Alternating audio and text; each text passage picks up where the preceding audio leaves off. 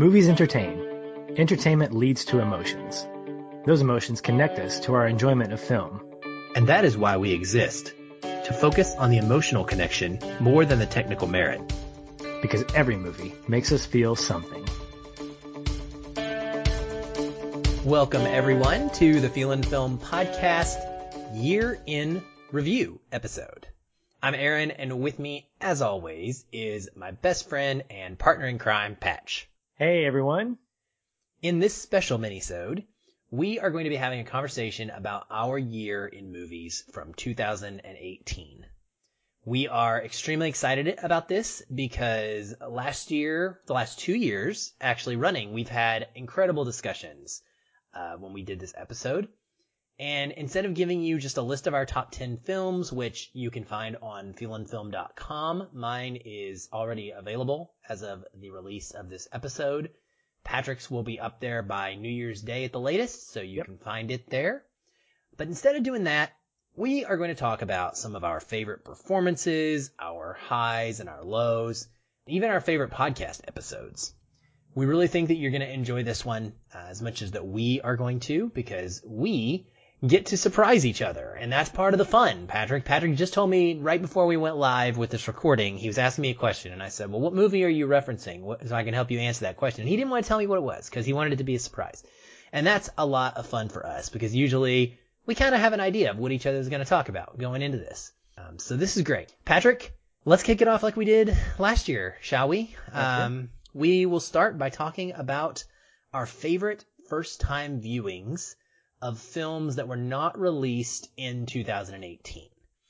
This is a really great segment because it's pretty wide open, and this is the one, more than anything probably, where we have no idea what each other is going to pick. So would you do the honor and share one of yours to start us off? Yeah, so we're not ranking these. These are just three in general, right? We are not ranking anything. Other than maybe most anticipated film of 2019. We can put those in order if you want, but otherwise, no. Okay. So the first one I want to mention is The Wolf Children. This is an anime feature that came out, I believe, about 5 or 10 years ago. And this is what kicked off my summer of anime, which I'm going to tell you guys, it was an endless summer for me in terms of finishing the anime movies that I wanted to actually watch. I eventually did finish them as of last week, so it was a long summer for me to actually get through them. And it's not because they got bad. It's just because I ran out of time and I started a new position at work. And so a lot of my time just got kind of sucked up with obviously the podcast as a whole and then other family and work related stuff. But The Wolf Children was really kind of part of what kicked this idea off for me in terms of checking out anime, a genre that I am not generally a fan of. This combined with Your Name that we covered last year was an opportunity for me to see what I liked and what I didn't like. And it's been really great to kind of have a better understanding of what is it about anime that I'm really drawn to. I have a better understanding of what I really do kind of gravitate towards and what is just completely a turnoff for me. But The Wolf Children is one of those movies that plays in both the reality and fantasy of the world of anime, which seems to be a common trait depending on the director, the writers, obviously. And when I watch it, there is this level of delicacy and sense of real drama that takes place in a movie that's centered around these two kids that are part wolf. I know, it's a bizarre premise. But once you get through that premise, and particularly the first third of the movie, and you start watching their journey as they grow up, facing the dilemma of being two things at once, it speaks to the idea of what it means to not be one thing or the other, to kind of be in the middle ground in terms of kind of the landscape that we live in right now when it comes to racial reconciliation. There's this idea of those kids that are born from a mixed set of parents, you know, are they this or are they that? And so this kind of explores that in a way that's kind of fun, but also connective emotionally. And when I saw it, I remember thinking, I want to see more like this. And fortunately, my summer of anime got me some exposure to that.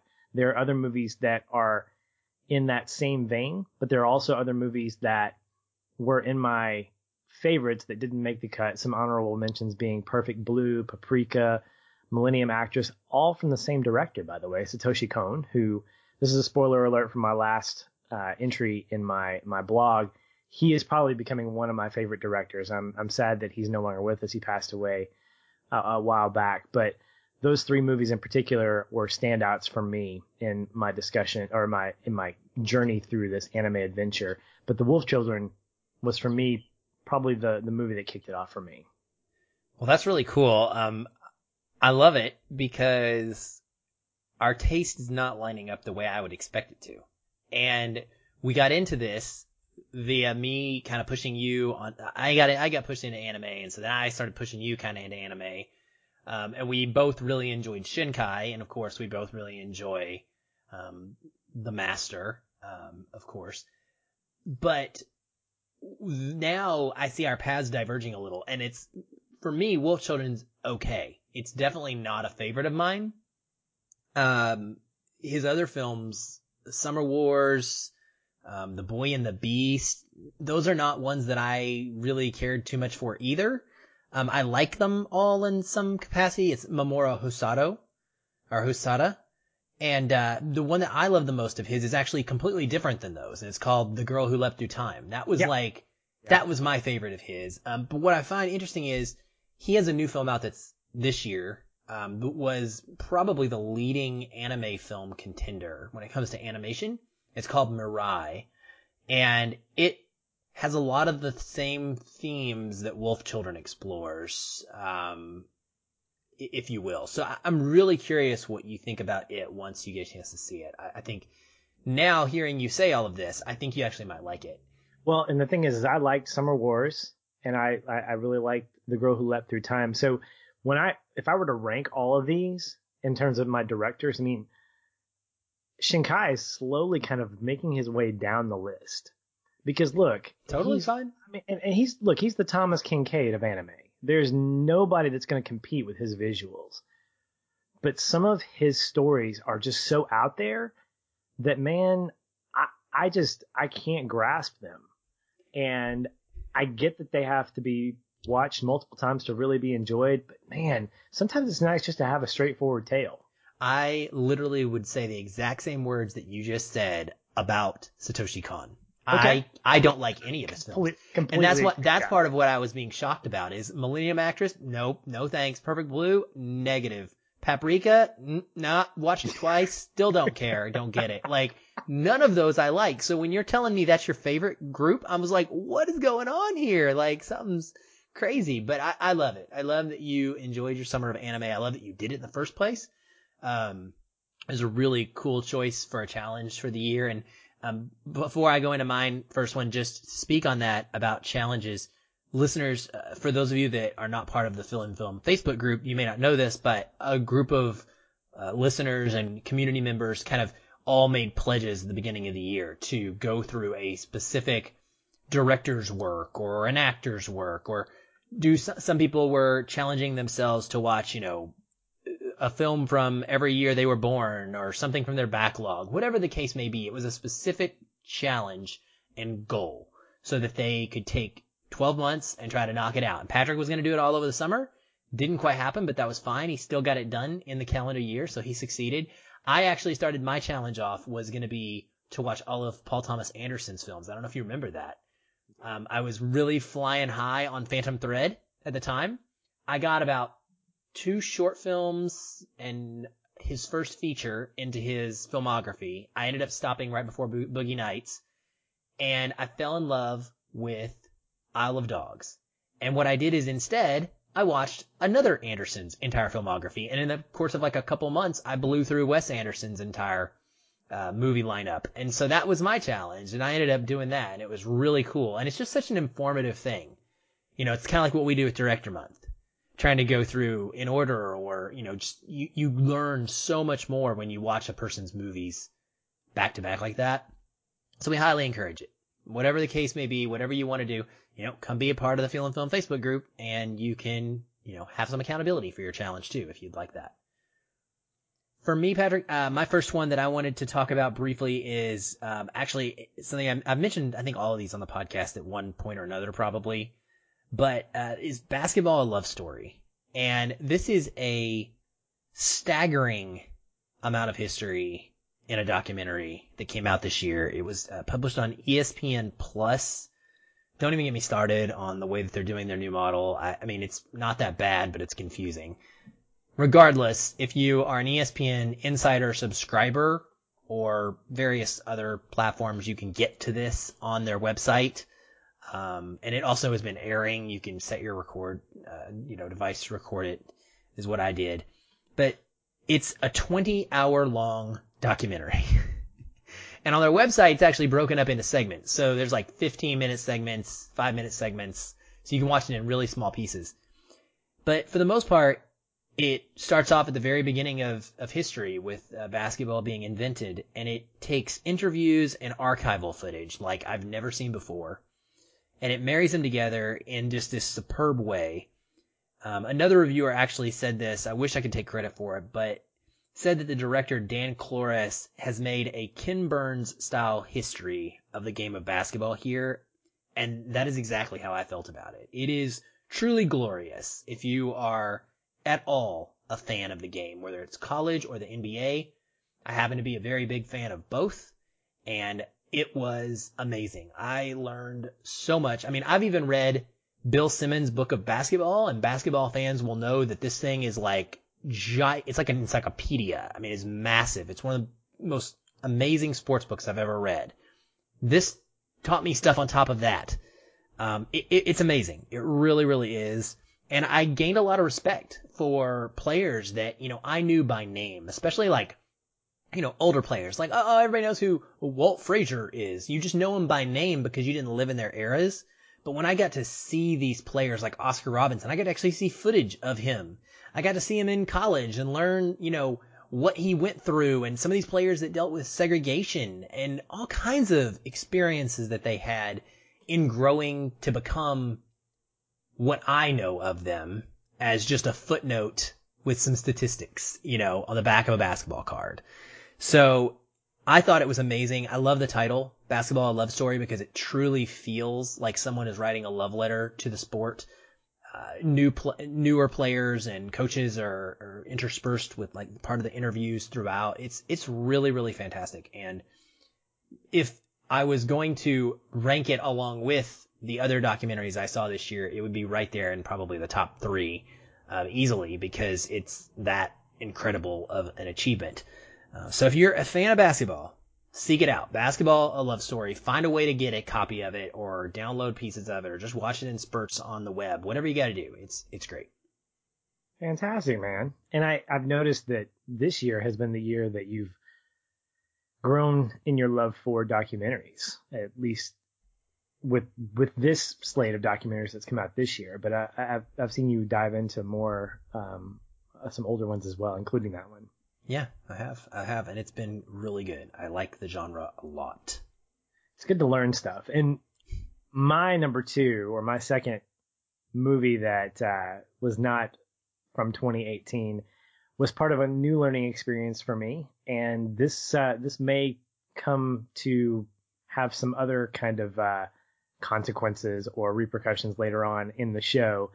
But it's this idea of how much horror can we throw at Patch without him, wetting himself? And I found that this January, when we went through our director month, that there was a movie that stood above and beyond other movies that I'd seen by this director, and that was The Shining by Mr. Stanley Kubrick.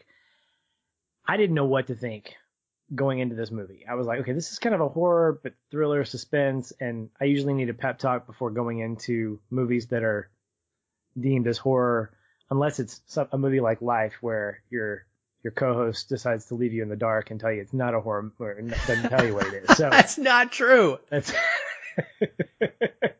Listen to the episode. You confess on the episode of Life that you intentionally did not tell me it was a horror movie. I am convinced now, by the way, that Life is an unintentional Venom prequel.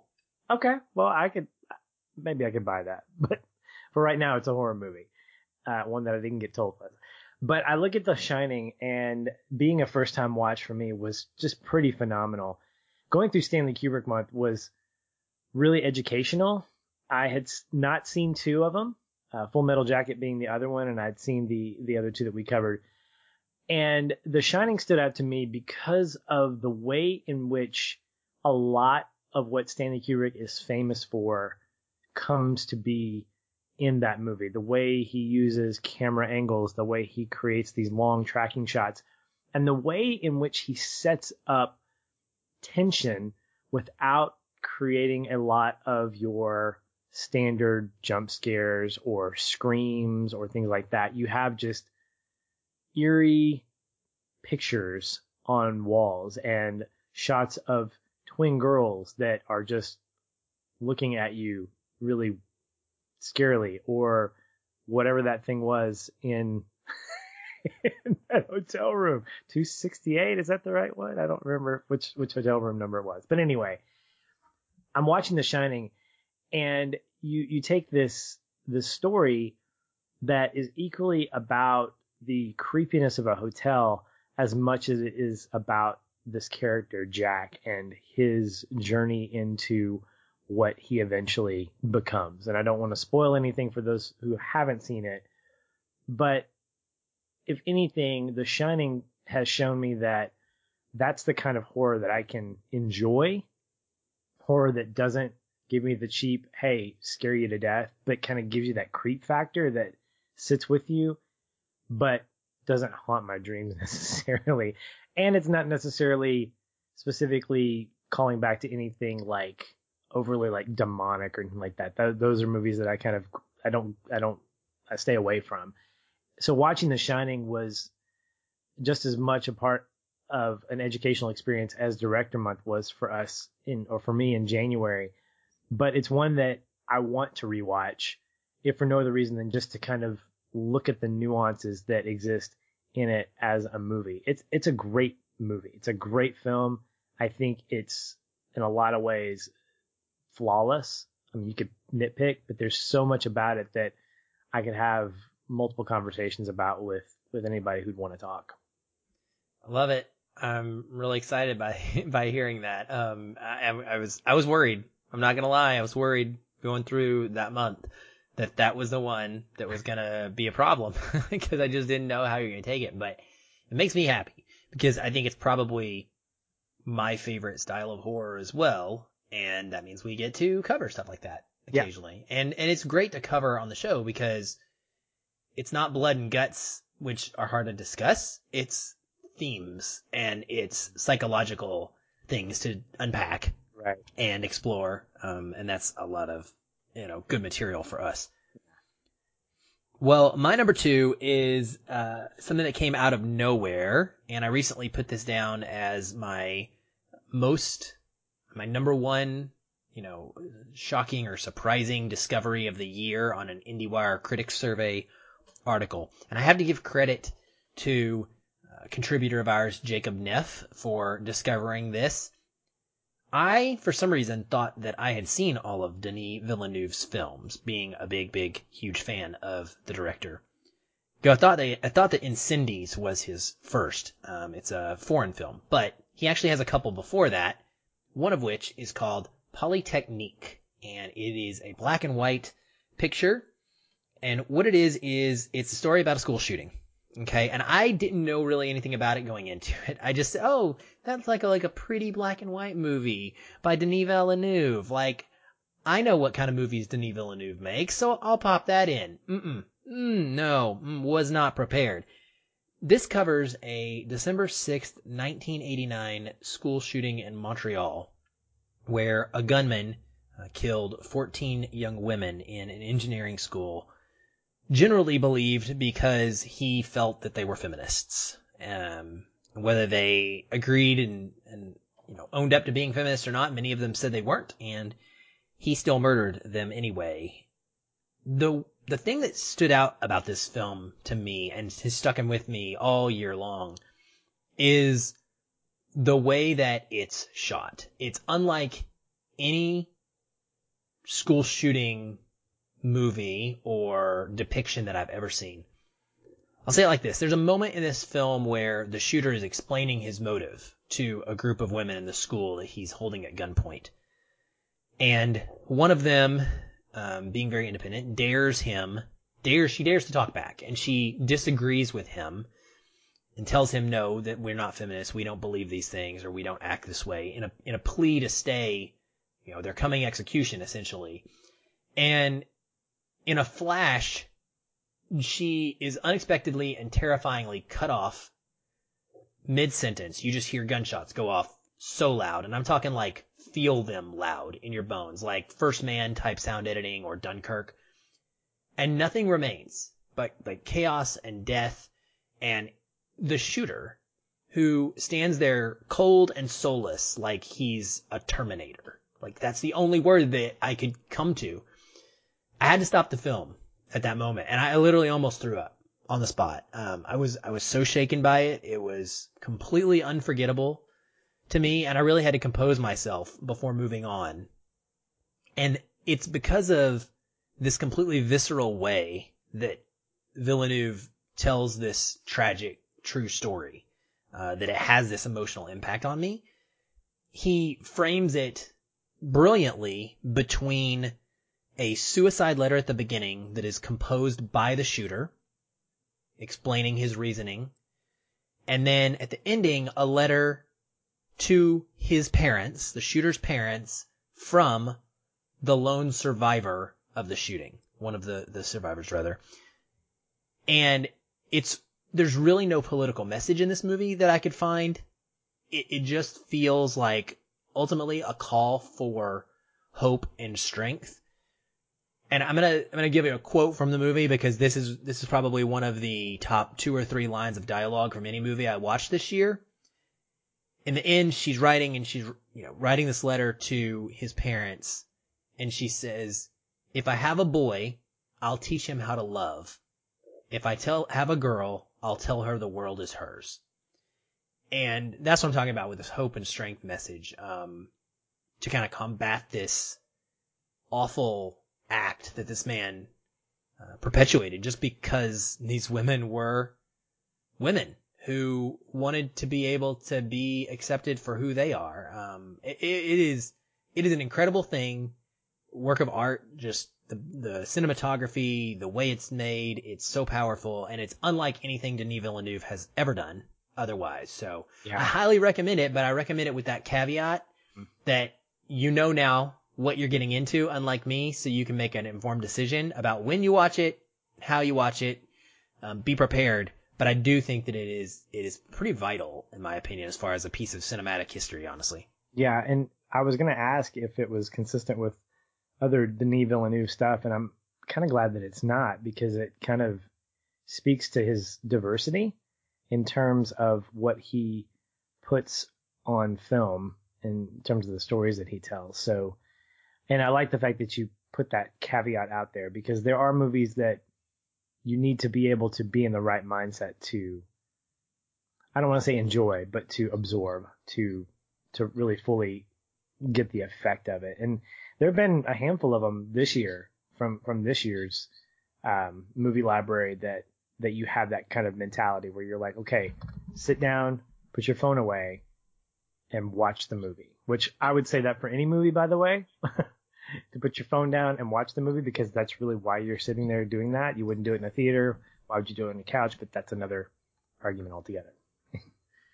All right. Well, my third is a movie that came out in 2012, and it's by a pair of directors, Justin Benson and Aaron Moorhead, and it's called Resolution.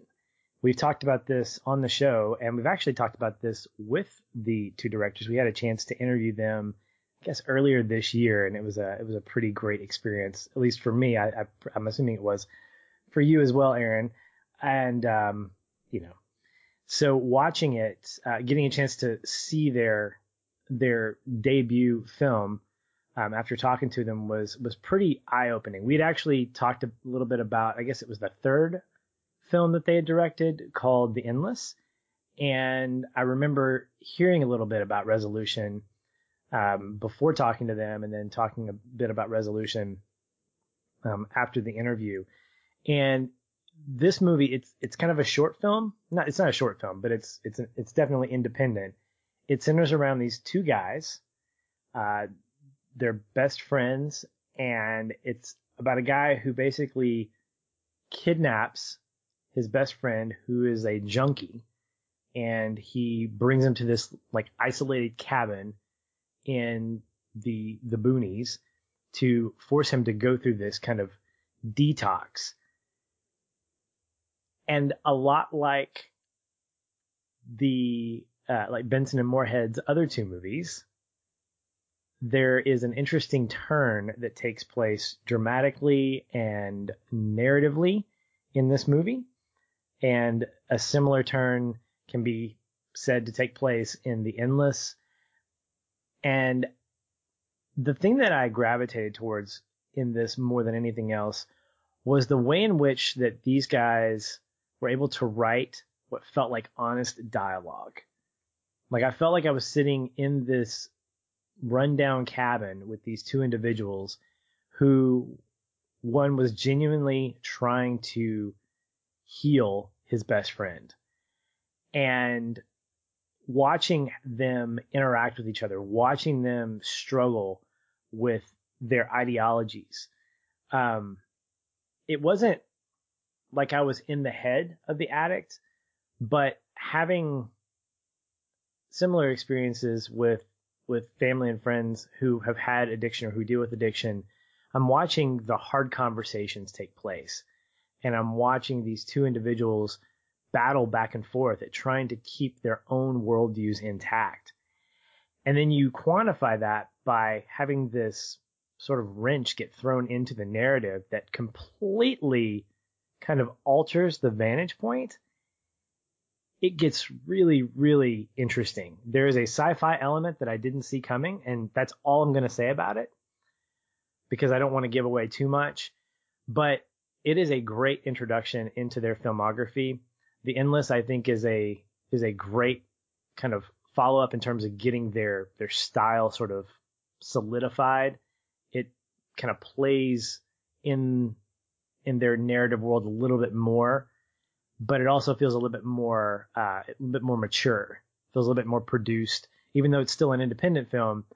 But I would encourage you guys to watch Resolution and then watch The Endless. Those are the two favorites of mine of their three. Nice. Well, I love that. That makes me very happy because, yes, Aaron did enjoy that episode very, very much. Aaron enjoys it anytime we get to talk to people that are in the movie making industry. But it's particularly sci-fi stuff. That was really, really cool to get to have some like insider knowledge about that universe that is barely a universe, which is really even cooler that it's just barely a universe, but it really is one. So great pick there. For my number 3, I'm going to go with another, like, this is the movie that I have not been able to place all year long because it's not a movie and it's not a documentary. So I haven't been able to have it on any of my lists, and it's been messing everything up because it's 5 stars on Letterboxd. And every time I go to count my Letterboxd 5-star ratings for the year, it's there in the middle. And I'm like, but no, I don't want to count that one because that one doesn't count. Like, that doesn't go against my, stat. Like, I can't. Anyway, I digress. On Netflix this year, earlier in the year, this live concert came out, and it's called Hans Zimmer Live in Prague. And if you've been listening to the show all year long, you may have heard me talk about this once before, but this is incredible. Now, Zimmer is easily, top 3 composer for me. I don't know what my composer rankings are. He is a magician, in my opinion, and a legend for good reason. His film scores evoke emotion in ways that resonate very deeply with myself, Patrick, and many people. And this was an awesome live performance, my friend. Did you ever get a chance to watch it? I did not. Okay. So you need to put it on your to-do list at some point as well. It is about an hour and a half long, maybe 2 hours ish. But the thing is, it's really cool because you can just kind of put it on in the background. You don't have to watch it. You can just listen to it. So it's great for when you're writing up articles like top 10 of the year type articles, things like that. Or whatever else you may be doing, just normal work, you can put it on. That's what I've done. I've watched it many times this year since the first time. And usually it's when I'm cleaning house or something like that. I'll just turn it on instead of Spotify. It's really cool. He goes through, many different, versions of his films, or he uses, plays the themes from many of his films. He brings in, guest appearances from other musicians. He tells a couple of really fun stories. There's really touching tribute related to the Dark Knight shooting in Aurora in the theater, and a song that was specifically written about that. And composed for that in order to raise money at the time. So that's in there as well. It's incredible. It's infinitely rewatchable, or I guess I should say re-listenable, if that's a word. And if you have any interest at all in Hans Zimmer's music, you owe it to yourself on Netflix. Hans Zimmer, live in Prague. I have not been a big concert goer in my lifetime, Patrick, but it made me 100% confident that if Hans Zimmer is ever in Seattle, I have to go see him live. This would be one of the few live performances that I feel is completely worthy of whatever the cost would be to make sure I experienced it. It was that cool to me, seeing this filmed like this, and I'm just really glad it exists. Fantastic. Yeah. If not for the sake of being not having time, I've not ignored the performance or the concert. I will make it a point while I'm putting up my top 10 to have that on in the background. You like that little nudge that I gave you there? God, I almost hit my microphone. You kind of pushed me a little bit. Sorry. Do you have any honorable mentions? I don't have a lot to say, but I do have one. I had Life is Beautiful. I had The Departed, and I had Sunshine. Those made my honorable mentions. Those were... Sunshine was your first viewing? Yeah. Oh, wow. There's another horror that kind of fits in that Shining type of style for them. It goes a little crazy at the end, but but so does Jack.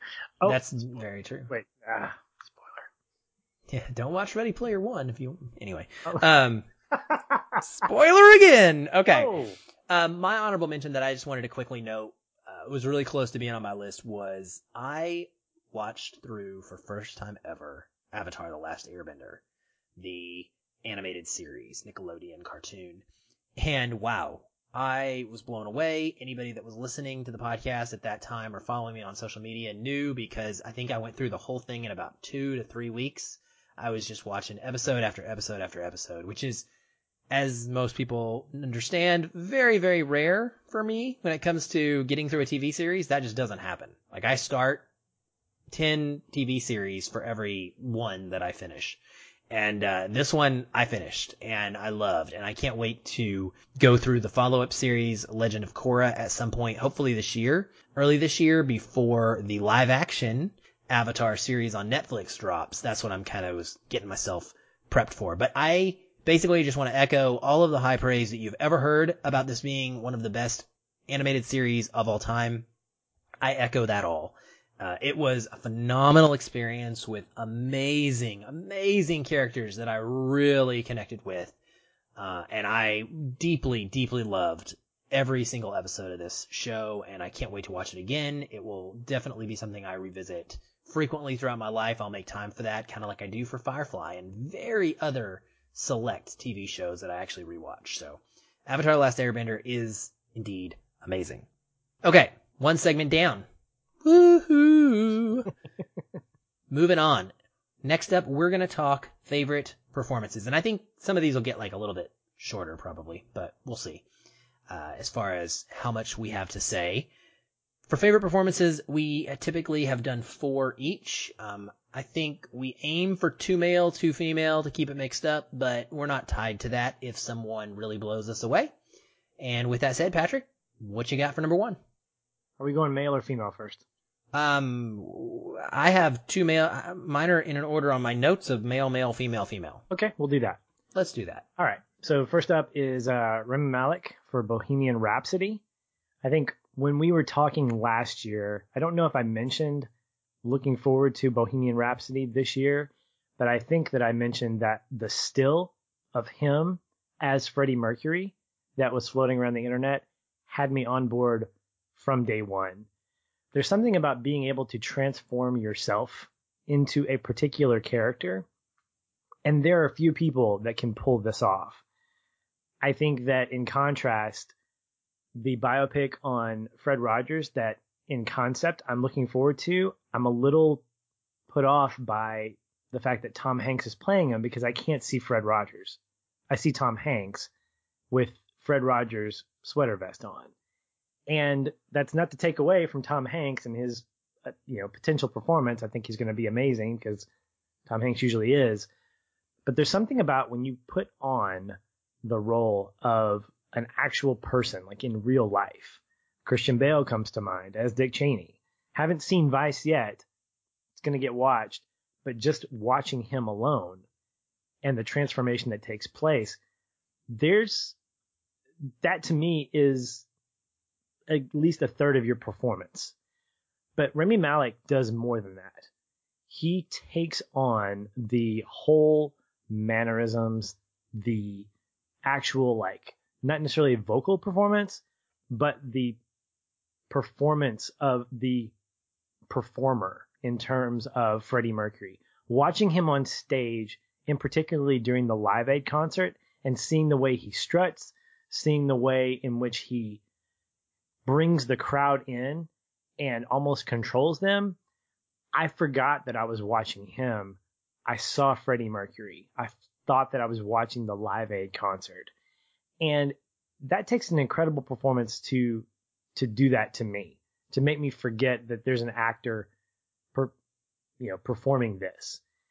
So watching him do that and watching him speak through that false set of teeth and even going so far as to lick his lips like Freddie Mercury would do, it's those small things that to me make that performance memorable. Even if the rest of the movie isn't fantastic, he definitely carries it, and not because the movie's bad, but I think just like Freddie Mercury was equally what Queen was as much as the band was, I think Rami Malek, his performance is the same way in terms of him related to the other cast members around him. They were all great, but his performance elevated that movie for me. That is a very good and non-surprising choice. I would have bet money that he would be on your list. That's the thing with some of these, these are not meant to be surprises necessarily. For long-time listeners, you will have heard us talk about some of these before, but now you're hearing in context of these are really the ones that stood out the most over the course of the entire year. I'm not going to try to be kitschy. I'm not going to be kitschy. I'm not either. For me, my favorite performance of the year from an actor, or one of my two, I guess, I'm leaving off certain people. So I'm leaving off Ethan Hawke, for example. And these are two that really stood out to me because I was unexpected. Wait, that's not the way to say that. Because they were unexpected. I expect Ethan Hawke to give a good performance as one of my favorite actors of all time. I would be disappointed if he was anything less than stellar. But these two actors came out of nowhere and really blew me away. And the first one of those is Rafael Casal. Didn't even know who this dude was, all right? And that's in the movie Blindspotting. This is my second favorite movie of the year. Very close, very, very, very close to being my favorite movie of the year. It's a film that completely and utterly, literally blew me away when I first saw it. I had no expectations going into it, didn't have any idea what it was about.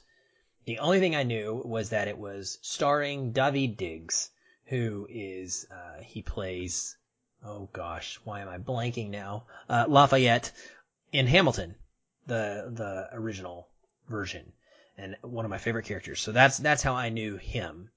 But he and Rafael Casal are best friends who grew up in Oakland and had been working on this screenplay for years and years prior to Daveed getting hooked up with Lin-Manuel Miranda and then going on his lengthy Broadway tour doing Hamilton.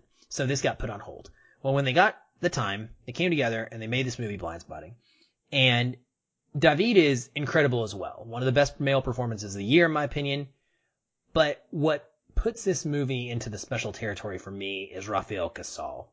Now, in real life, Rafael Casal is a very educated, well-spoken, he's a spoken word poet. So he does a lot of that kind of rapping. It's like David Diggs, only without music, essentially. And in this movie, he plays, I don't know how to say it, and I don't know how to like describe his character, but he's grown up in Oakland with David Diggs, and he wears gold teeth, so he's trying to fit in with a culture that he's not necessarily part of. He's a white guy who's trying to fit in a black world, essentially, in this rundown part of Oakland.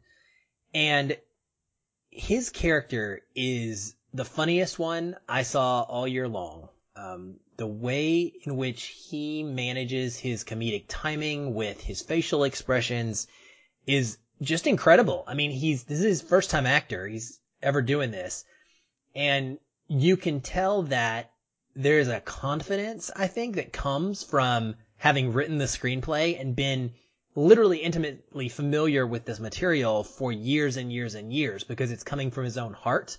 This character of Miles that he plays, he is the key to this whole thing, like driving much of the narrative forward, because David's character is very reserved. He's dealing with stuff on more of a PTSD level, but this performance is just, it's staggering to me. He goes through a huge emotional range, learns a lot. His character does, emotionally speaking, and it just really, really stuck out to me. And I think those who have seen Blindspotting will be nodding their heads in agreement and completely understand what I mean.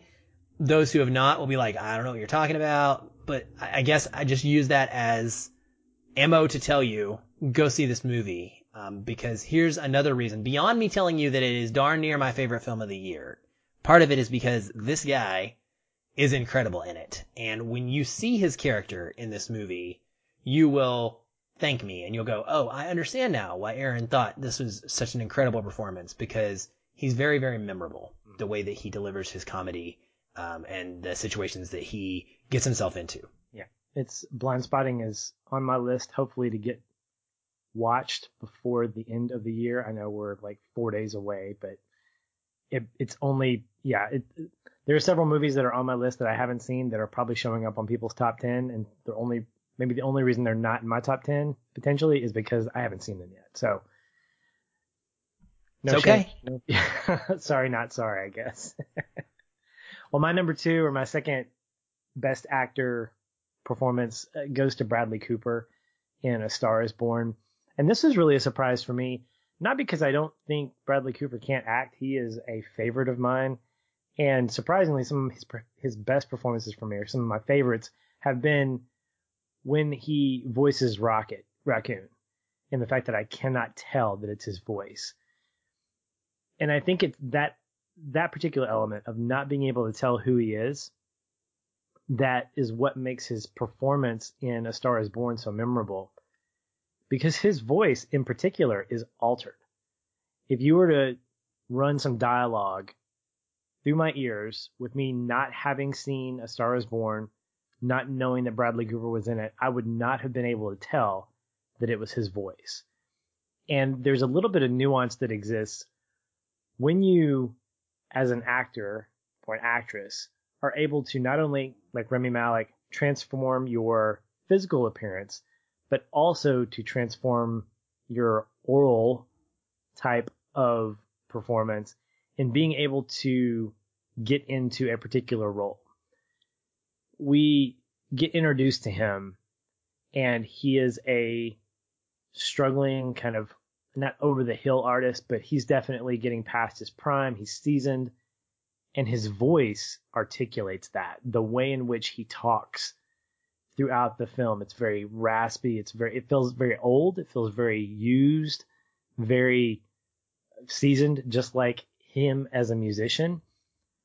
But then to find out that he actually sings these songs that he performs, that he's not lip syncing, that he actually plays the instruments, that he spent almost a year to a year and a half learning to play the guitar and taking vocal lessons to get immersed into a fictitious role, by the way. This was not a biopic. But everything about his performance made me believe that there is a character out there, there's an actual person out there that he is reflecting. And to couple that with his chemistry with Lady Gaga, I think elevates him to a place of real excellence in terms of his acting prowess. Again, I didn't think he was a terrible actor or a decent actor. I thought he was a great actor to begin with. But a performance like A Star is Born takes him to another level for me. And then this is kind of a cheat, but you add that director credit to his resume. And to me, I think he's probably one of the more successful celebrities in movies this year. Oh yeah, I mean, there's no doubt about that. That he's one of the most successful this year. That is for sure, and he's a great choice. Also, not super surprising to me. And I agree, he embodies that character because just like I was telling you earlier today, I want a T-shirt of that character. Jackson Maine, I need that T-shirt bad. Well, my number two, now see, you got me saying two. My second male actor to recognize in this section for favorite performances is John Cho. Now, John Cho, I knew from primarily two things. One was Star Trek, the rebooted series as Sulu, and a movie that came out, was it last year, I believe, called Columbus, with Haley Lu Richardson, that I absolutely adored. And he's fantastic in that. And in that movie, I kind of knew, I was like, okay, this guy can carry a film. Well, the movie that he was in this year is called Searching. And this one was off my radar completely. Another one like Blind Spotting that I had no idea what it was about until our contributor Don Shanahan told me how it was his favorite movie of the year at the time, and that I absolutely had to just go see it. He wasn't going to tell me anything about it. And so I was able to go attend a screening. And what this movie is it's all digital screens. The entire movie is shot from the perspective of an iPhone or an iPad or security camera footage or mirrored video from a TV, things like that. It's really a staggering film in and of itself. And for John Cho to carry it within the realm of having to act only based on the screens that he's interacting with is very impressive. It's a very emotional story. His teenage daughter is kidnapped. He's a single parent, so he's dealing with emotional, turmoil kind of by himself. And he gets involved in trying to hunt down what he believes has happened to her. So you can imagine the type of degradation in his character that occurs over the course of this time as things are slowly becoming less and less likely for her to be found. He's losing hope. He's struggling to maintain it, rather. And he's fighting through these feelings and emotions of how to deal with people that he may be, maybe assuming guilt of, and whether it's correctly or incorrectly. And it's just an incredibly nuanced performance that, like I said, so much of it takes place on the screens that there's this subtlety in every single body position and inflection of his voice that matters more than it would ever matter if the director was helping his performance along by moving a camera in a way that could support his performance. I hope that makes sense. There's a lot less of that can be done because of the way this movie was filmed, and he carries it as pretty much the solo lead for a good 75% of this film. He's the only one really we're dealing with. I'm completely immersed in it when it's just him texting and saying things as he's trying to text and figure out what the best way to communicate with his teenage daughter is. Things like that are very, very relatable. And it just absolutely stuck out to me as one of the best performances of the year and cemented him as someone that is right there on my must-see list whenever he puts something out. I like John Cho a lot, and I haven't seen Searching, but I want to. And his performance in Star Trek was enough for me to be like, I want to see him in more things. So that excites me that he's got other stuff out there, and I've got Searching ready to watch at some point. Gotta put it somewhere, but it'll get done soon. All right, so now we're on to female performances. So the first of my two female performances is not real. It's obvious, but I'll just go ahead and say it. It's Elsie Fisher from 8th Grade. So 8th Grade was a movie that I got a chance to watch late this year. It was one that I wanted to watch, but couldn't because it didn't release in one of our theaters here. It was one of those that just got a limited release. And so when it finally hit the video, DVD, whatever we're calling that market, I popped it in. And I remember, I think I was texting you, and I said, why am I crying while I'm on the treadmill at the gym? I should not be crying at the gym. And it had to do with her performance. And I don't know how old she is. I didn't look up on IMDb how old she actually is. But if I'm watching this performance, I'm completely immersed in believing that this is a 12 to 13-year-old girl who is trying to figure out what her life needs to be in junior high school. And first of all, I don't have a daughter. I have a son. And so I don't know what that world's going to be like when my son hits junior high, at least not from the female side. But I remember being awkward in junior high and having this literal middle school, this middle ground of like, okay, I'm not in elementary school anymore, but I'm not quite in high school. I'm in this weird kind of place. Maybe it's kind of like, I don't know, some kind of, I don't know, just this middle jello mold of weirdness at being a juvenile. And watching her performance, watching her go through her story and trying to figure out what it means to be a teenager and what it means to find success and being accepted for who you are, having her walk through real life stuff that kids deal with under the umbrella of today's technology and social media and how that plays such a part. I left that movie experience going, my heart breaks for her. And it also brings a sense of hope for her because of how the movie sort of plays out. And again, without giving a whole ton of spoilers, what we see is a performance where this girl starts off showing confidence, but showing a false sense of confidence, and seeing how that confidence eventually becomes real for her through a series of circumstances, one of which I got incredibly mad at, and Aaron, you can attest to this.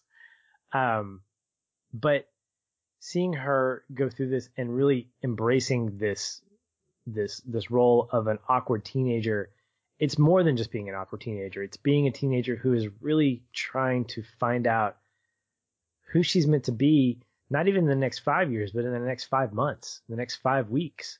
I mean, she's living her life a day and a week at a time and discovering new things and trying things out. And it's a very honest portrayal to me. One that I experienced in my own right when I was in junior high, one that I know my son's going to experience when he gets there, how I'm going to deal with that as a parent. I'll probably be like her dad in some way, shape, or form, for better or for worse. But I really, really, really adored her performance in this. It's a very, very good choice. I like that a lot. My number three. Gosh, here we go. My first female choice is Ditto, because it's Elsie Fisher as well. And I'm not shocked that you put her on there. I know that I'm not the only one that's high on her, and seemingly everybody across the board really recognizes her incredible performance. We voted her as the most outstanding youth performance of the year, Seattle Film Critics Society this year, and I was really glad about that. Yeah, it's authentic, it's honest, like you said, and it's gutsy to me. I mean, this is a 13-year-old girl who has never acted before in this capacity that is willing to display all of the awkwardness and the most terrible things about being her age that everybody makes fun of you for. And she's putting her own body on display as an actress, for us to absolutely experience that through. It is just, I just have so much respect for her for doing that. I'm so impressed by it. I'm so grateful to her for allowing us to be able to experience that through her. And, you know, I watched it with my daughter. We totally laughed and poked fun the whole time and kind of like got to bond over this film. And then, of course, the moment you're talking about, as somebody who does have a teenage daughter, I about died. And I still haven't gotten over that moment this year. God forbid that ever happen. I swear, ever. But there is a lot about this character that, you know, I have experienced as the father of just past 8th grade daughter and of an actual 8th grade son. Like, I know what this feels like, and it feels authentic to me and to the experiences I've had. So yeah, Elsie Fisher absolutely nails it. And I'm really excited to see what she does outside of this. One of the big questions that came up when this movie released was regarding her was, oh, but she's actually a 13-year-old girl. So she really like playing a part. Like, isn't that just her? You know what? No, it's not. And I've listened to plenty of interviews with her and read plenty of interviews, and it's not her. This is not, yes, some of the lingo and the way that she talks is her because she's 13, and it's authentic. It's capturing what life is like for a 13-year-old in 2018. So of course she would actually experience some of that, but not the range of emotional awkwardness that she goes through. She hasn't experienced all of that, but she's been around it. And so she drew from that in order to channel it all into this character, which is incredible performance for sure. Absolutely. And tying into that, if we're going to talk about great young performances, my other female outstanding performance is, man, I hope I don't butcher her name, Amandla Sternberg from The Hate U Give. She played, is that correct? I thought it was Amanda, but yeah, I mean, I thought it was just Amanda. Is it not? She's got an L in her name. Huh, maybe it is. Wow. So if I'm wrong, I apologize if you're listening, Amandla or Amanda, Miss Sternberg. Whose dream role I just recently read is to play the daughter of Vernita Green in Kill Bill 3. She wants Tarantino to write her in so that she can take it face off against Beatrix Kiddo, getting revenge for her mother's death. Well, all right. Going from star to another star. Right. Okay. Go ahead. So, like 8th grade, I recently, in the last couple of weeks, got a chance to watch The Hate U Give. And you mentioned earlier in being in the right mindset to watch particular films. This is one of those. This is one of those you don't want to have your phone out. You want to be fully immersed because it's hitting on the pulse of what our culture is right now and the hot button issues that are going on with race relations and police officers and African American culture. And it's hard to watch because there's so much truth and so much authenticity that lives in this narrative. And the only reason why is because, I say the only reason, one of the main reasons why is because of her performance. And watching her as her character Star understand and become educated in the world around her, not only early on in the movie when she's told how to act around police officers if she's pulled over, which is a world that I don't understand, and how she is growing through the course of the story and being able to take action, not for somebody else's cause, not for her mom's cause or her friends at school's cause, but because she believes in the cause. By the end of the film, what we see is someone who is saying something with emotion and with meaning and with value because she believes in it, not because she was part of the situation that led to this stream of events that took place.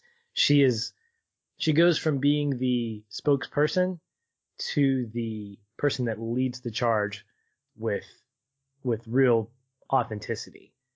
And I watch her art go from naive, one-sided, I don't want this, I've got to take this, I take it, and now there's this new normal that she experiences. It's interesting. I've got this hero's journey in my head through a lot of these movies since we started talking about it from Mary Poppins, and she does that. There's a new normal for her that plays out at the end of the movie that leaves me with a sense of hope. And that's something that made that movie stand out. Was it wasn't a movie that said, look how crappy the world is, and let's make you feel the crap of where we're at. But it leaves you with the sense of, look what it could become, in a not so similar way that Green Book does, but leaving that same kind of hope that there is a better way, and that better way begins with understanding. And her leading that charge and her carrying that message through her own growth, I think puts her in that top category of female performance. Great choice. Loved her a lot.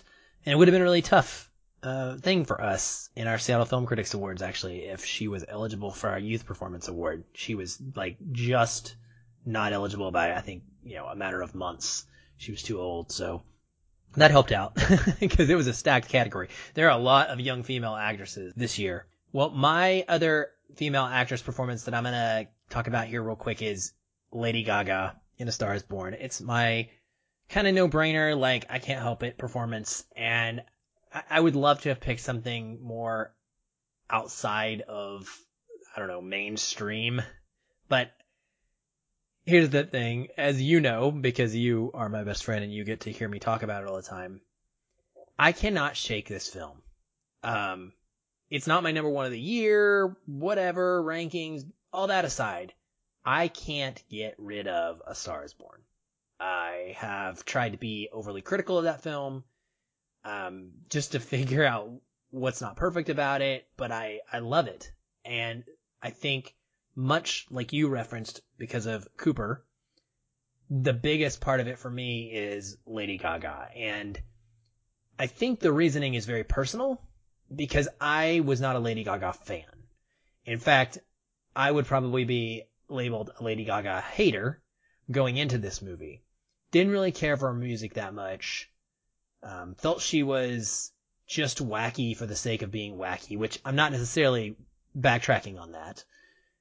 But I would never have believed that she had the artistry in her to pull this off. And I don't care if she is an actual musician who's essentially kind of playing herself or a character like someone she's experienced and knows in the music industry. It's like Elsie Fisher. Just because she has that experience doesn't make it less of a performance. It's not her that she's playing. She's playing Allie. The way that she is able to emote is just incredible to me. And the fact that she can hold her own with, an Oscar nominated, I believe, I think he has been, right? An Oscar nominated actor, and never miss a beat. You would never point her out and think to yourself, oh, she's a lesser actress than that lead actor. She's right there on par the entire film. And in the moments that she needs to carry it, which is a good chunk of the center of this movie, she does so without problem at all.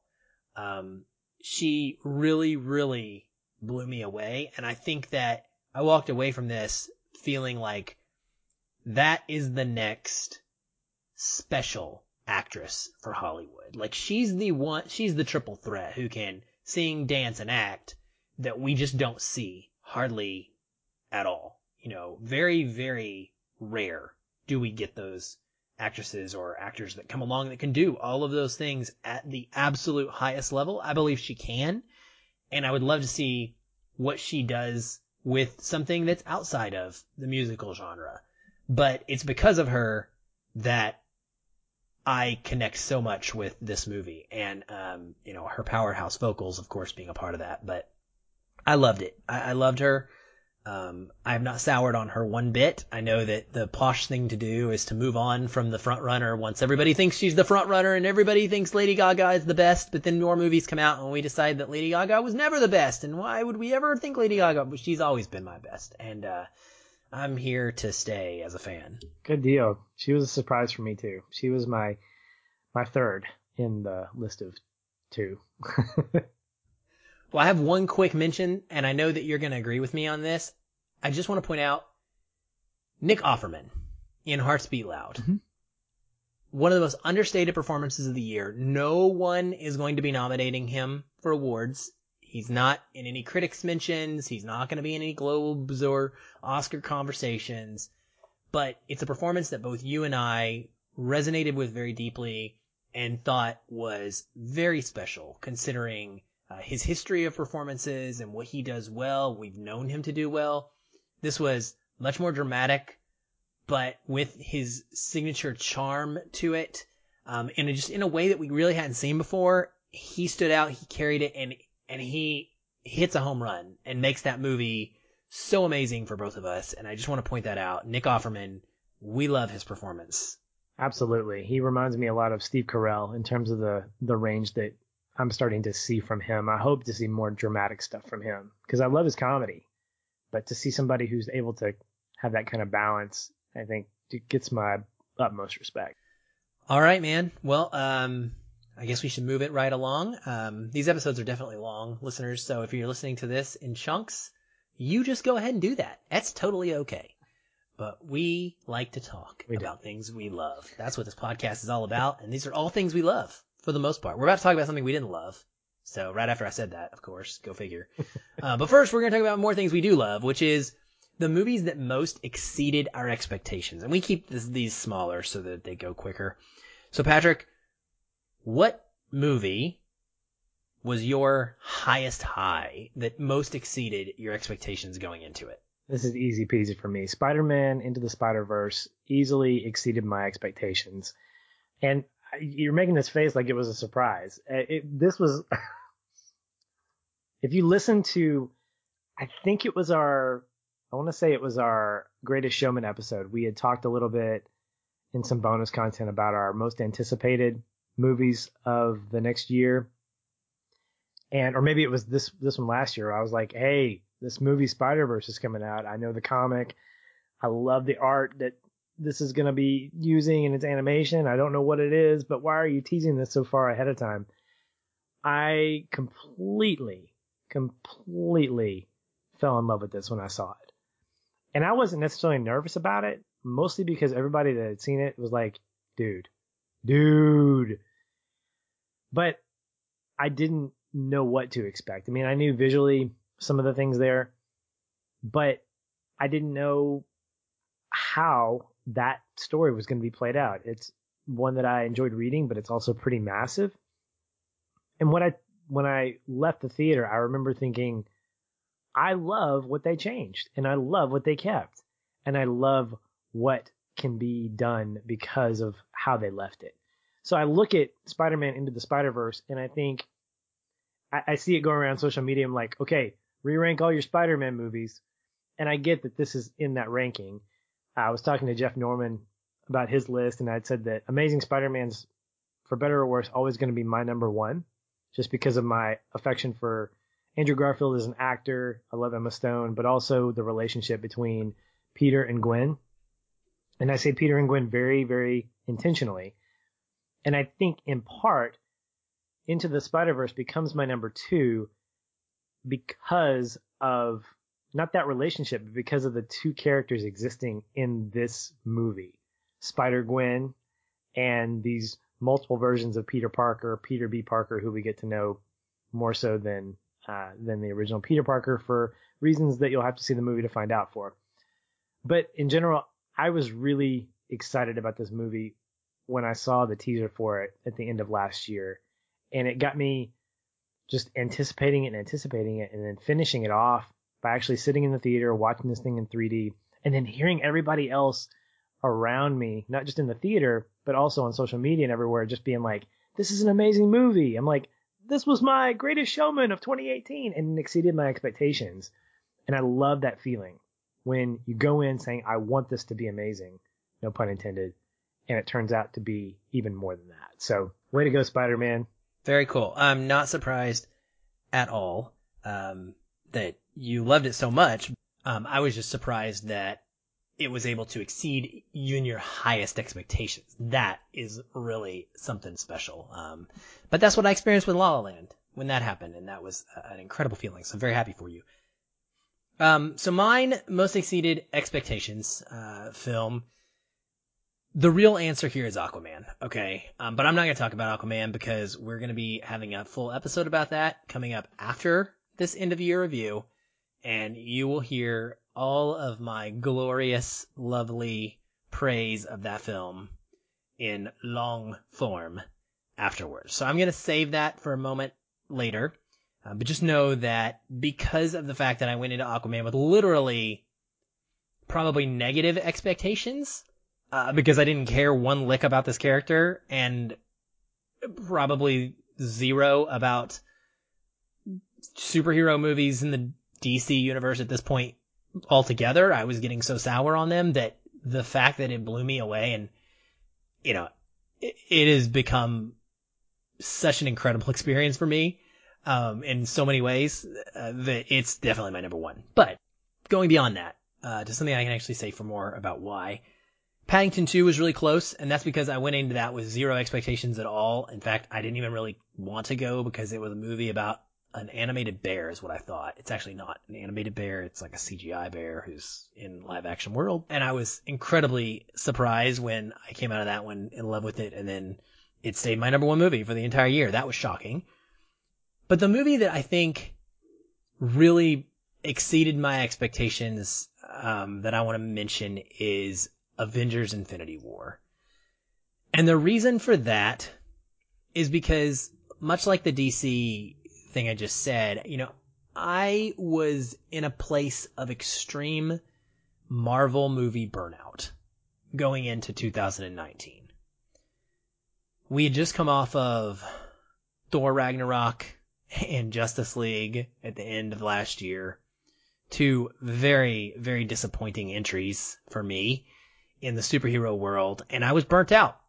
We were getting so many of these films, so much so that I didn't do the Road to Infinity War rewatch of all of the Marvel movies like everybody else was doing, because I didn't want to go through all of them. I didn't think there was value in that. I thought Infinity War was just going to be more of the same old Marvel formula, and there was no way that it was going to be anything interesting.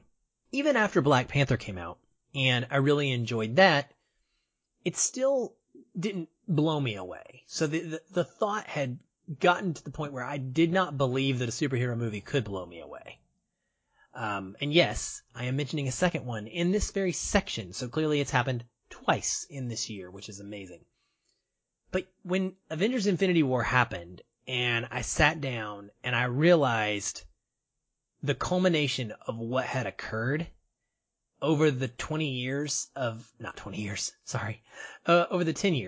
20 movies of this entire created universe, the way that things tied together, the way that everything just so intricately fit together like a perfect puzzle, the emotional journey that film took me on, much like Aquaman, the epicness of that journey and that film. I love the length because it was worth it. It was valid. It never felt the length because it all needed to happen. It kept driving me forward with the plot, emotionally speaking, with this intensity. It was just unlike anything I'd ever experienced, honestly. in the superhero universe up until that point. It still is one of the most unique experiences we've ever had. And the fact that they pulled that off is super staggering to me. And so it will always be just something that is incredibly memorable. No matter, even if Endgame ends up topping it, because, final installment has a good shot of doing that just by default. Mm-hmm. The setup to allow the second part to be able to pay it off in a way that it needs to is as good in its world as the Two Towers and Fellowship of the Ring were to me in the Lord of the Rings world. Right. In a comparative universe versus universe type thing. So I loved it, and I was just really, really blown away by it. If we were podcasting back in 2012, I would probably say this about Avengers, the first installment of the Avengers movies, that it was that kind of impact for me. I was like, wow, did I just see this on the big screen? Did I see the culmination of all these Marvel characters coming together and not feel like we have a bloated movie? Yes, I think that I did. And Infinity War, I wasn't as high on it, or I'm not as high on it as you are, but not for any negative reasons. This was expected for me. It was as expected. It was amazing, but that amazingness was expected for me when it came to Infinity War. Well, now it's time for the opposite of our most exceeded expectations, which of course is our biggest disappointment. Dun dun dun. Dun, dun. We'll keep these pretty quick and brief, Patrick, but what films did not blow you away this year? Well, there were only two, but the one that takes the trophy in this one is Jurassic World Fallen Kingdom. You mentioned with Aquaman having sort of a negative expectation and it completely exceeding your expectations. So it goes from a negative yardage to kind of a plus yardage type thing. I didn't have a lot of high expectations. Most of the time, maybe it's a mental thing to keep me feeling like I'm getting my money's worth because I'm going to the theater, period. That I feel like a movie's going to be fine. And if it's fine, then I'm good.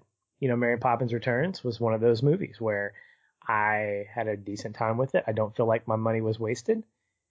Jurassic World Fallen Kingdom was that way for me. I felt like when I left the theater, I was cheated. Like, what did I just watch? That was way too much and yet not enough.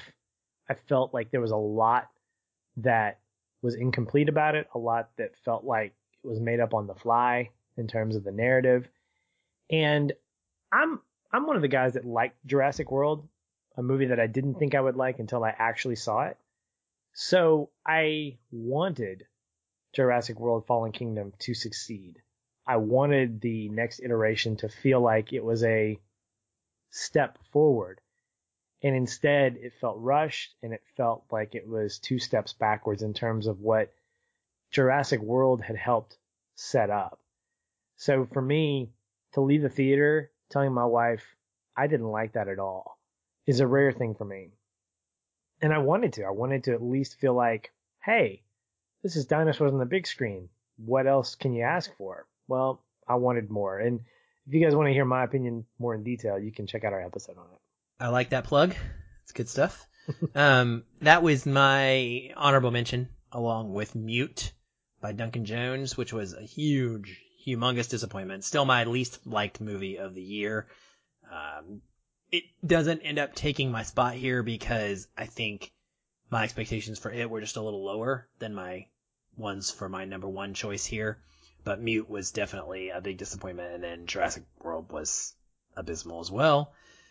But my biggest disappointment is because the film that I'm listing is a film that both years we've done this episode was on my most anticipated movie of the year list. And that should in and of itself be like a sign that if you're listing it twice and it sucked, then it definitely goes here. That's a given. Yeah. So part of the problem is it was on our most anticipated movie list twice as something called God Particle. But that's not what this movie came out as. No, it did not. This movie came out as something called The Cloverfield Paradox. Now, after Cloverfield Lane, we were on an extreme high with the Cloverfield verse. We thought that the sky was the limit, and we were really excited to see about where these new stories could go with these small little subtle tie-ins, hopefully, to kind of bring them together. It was a really cool playground. And so when Cloverfield Paradox came out and disappointed, it was pretty bad. I mean, this is the thing. This is what happens when you take a couple of great films and you try to write an entire movie to explain how and why they are tied together instead of just trying to tell your own unique story. It became this wild collection of ideas thrown together. And I think that they expected us to accept it all, even though it was a complete mess, just because they, quote unquote, like accidentally opened Pandora's box. And so because of that, we don't have to explain things. You just have to go with it. You know, it doesn't have to make any sense or be any kind of cohesive narrative. So the visuals in Cloverfield Paradox were at times decent to good, but otherwise there was just nothing I liked about it, Patrick. There was no tension. So boring compared to both of its predecessors. It was ridiculous to a fault. It was completely tonally uneven, and it seemingly tries to solve the mystery of both of the previous Cloverfield stories, but the mystery is what makes those movies interesting to me. So I don't want a movie that's trying to solve them. I honestly knew we were doomed from the moment that they surprise announced this to be coming out on Netflix during the Super Bowl. It was like an advertisement popped up that said, oh, hey, by the way, the Cloverfield Paradox, which I believe was the first time we found out it was renamed, is coming out in like 2 hours. Watch it tonight on Netflix. And I was like, oh no, this is a terrible, terrible sign. Like, when you realize that it's so bad that the studio is bailing on it, it just, you knew that something was wrong. And of course, that's what happened. I wanted to be wrong. I wanted it to be amazing and to be another incredible entry into that universe, but alas, it was not, and therefore is my biggest disappointment of the year. Well, we can still hang our hats on the Cloverfield, 10 Cloverfield Lane. Yes, we absolutely can. Definitely the best in the series, yeah, in my opinion. Agreed. Next section up is our favorite episode of the show to record. And I actually broke mine down into a couple different sections when I give mine, just so you know, but I did a main episode and a mini-sode. But yeah, what did you come up with here? Or did you want me to go first? Well, I can go first. Okay. It was a tie, and so it's our show. We can do what we want, right? So the tie for me for episode was the episode 100.1.2.3. Not necessarily because of the fantastic conversation, although it was there, but the fact that we hit 100 episodes as a duo here. I harken back to our first episode, Batman v Superman. You had put up an article that Andrew Dice had written on Screen Rant referencing our conversation with him about BVS, which reminded me of our very first episode. And I remember thinking about the fact that we weren't thinking this long term. We were thinking, hey, let's see what kind of hits we can get. And we were celebrating, look at that, we got 50 downloads today. That's awesome. And to hit 100 episodes and to cover the Toy Story trilogy, a trilogy that is synonymous with friendship and what it means to go through a bundle of things, I think is very parallel to our journey as friends and our journey through those first 100 episodes of walking through format and walking through different types of events that we could put together. It, to me, was a celebration, and I think it was worth celebrating. It still is. I mean, we're, 140 something episodes in now, and I'm still just kind of like, what's happening here? But being able to hit that milestone and to be able to celebrate it by talking about these two characters, Woody and Buzz, and their journey together was really just, it was more celebratory than anything else, and it made me feel good. The second for me was our Karate Kid episode with Adam Rakoff. So Adam, as listeners, if you know this, Adam Rakoff is a good friend of Matthew Modine. We had an opportunity to interview him last year or earlier this year, which is pretty fantastic. When we covered the Full Metal Jacket episode, we got to talk about his book and how it became this app and audiobook and how Adam had helped develop that. So we got to interview both him and Matthew. Well, later on through that, we kind of befriended Adam and found out that, like us, he is a child of the 80s. He's a huge fan of Back to the Future, which already pegs him to be a guest when we covered that trilogy, or at least the first one. And so when the Karate Kid came up, because of the fact that the YouTube Red series Cobra Kai had debuted, we thought, what a fantastic opportunity to bring him on and not have him on as an interviewee, but as a full-on guest. So we got to hear his one-word takeaway. We got to hear his connecting point. But more than anything, we got a chance to just talk about a movie with a guy who appreciates film like we do and could celebrate a movie like The Karate Kid. As a side note, we also got some really great graphics out of the deal. He's a fantastic graphic artist, and so there were some great visual plugs for the show that I almost want to frame and put on my wall because he does such a great job. So getting a chance to just talk to him as a fellow film lover, beyond just the specific reason why we initially connected with him, was pretty fantastic. That's great. And I'm really glad to hear you choose episodes that I didn't. So we get to mention more amazing episodes. Yeah. Episode 100 is definitely memorable and was high on my list, but I love to cheat. That's my favorite thing when we come to doing lists. And so I kind of cheated. And what I did is you sort of cheated because you picked 3 and 1. Well, I picked 4 and 1. I bundled my favorite main episode of the year into this, Patrick. Our sports episodes. That's what I remember the most from this year. In episode 97, we got to talk Miracle. It was my first time ever seeing the film. It was an immediate 5-star experience for me. It was during the Olympics. Just awesome, awesome episode. Didn't know and didn't realize it was directed by Gavin O'Connor at the time. But then we got to talk about Gavin's other film that I already loved, which in episode 105 is Warrior. Another one that is just one of my favorite sports movies of all time. Then we got to talk about Creed and Creed 2 in episodes 136 and 137.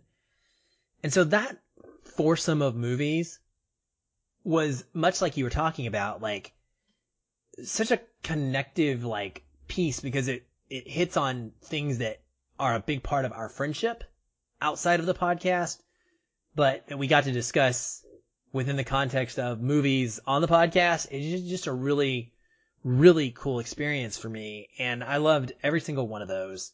They're all 4, some of the absolute best sports movies that I've ever seen, and getting to talk through them in depth with you was a joy. And I'm so glad we got to cover them. And so I will think back to this year as being the year that we got to hit on all of those.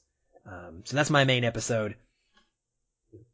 For my favorite mini-sode, it was actually episode 95.1, which was the mentioned episode you said, the interview with Matthew Modine. It was our first. It's not our best. I, to this day, regret not editing that episode better before putting it out. I probably should go back and do it at some point. I remember Matthew at the end saying, yeah, I thought you would have cleaned up my ums and made me sound better, and I was like, what? Why would I do that? I just throw episodes out. That's what I do. But now with my experience, having done this quite a few times since then, I realized what he was saying. But just having someone like Matthew, even through a friend, Adam Rakoff, being generous enough to come on our show, when we're nobody. Like you said, it's amazing to me that we're at 100 episodes. We're at 140, whatever we are now. This is minisode number 59. So we're talking 200 episodes together, essentially. And this guy, Matthew Modine, this like actor, this star of Full Metal Jacket that we just got discussing is willing to come on and have a conversation about it with us. It was amazing.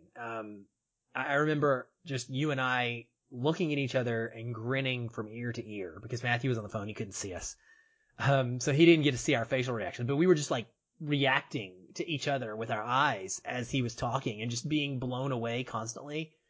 And we'll never forget that. Gosh. We'll never have another first, Yeah. right? We learned so much about like what it was like to interview people, and it gave us a foot in the door. And the other one that I was going to mention was, the interview that we got to do together with Justin Benson and Aaron Moorhead. That was I think that happens largely because we're able to say, hey, we talked to Matthew Modine, and everybody knows Matthew Modine. So it gives us some street cred. And the conversation with those guys was incredible. For reasons that you already mentioned when you talked about their films as well. And then lastly, my favorite solo episode, I just wanted to say, was the interview that I did in Minisode 53 with Alex Honnold. Still stands as easily one of my top 2 or 3 favorite moments of my entire year, my entire podcasting / film critic career. Free Solo was a special experience and movie for me to watch. And just having that conversation with Alex was super cool. This guy is the National Geographic Adventurer of the Year. He's starring in this documentary that very well will be Oscar nominated, could potentially win an Oscar. And he's a totally down to earth dude who just talked to me casually about what he loves to do, climbing in the outdoors.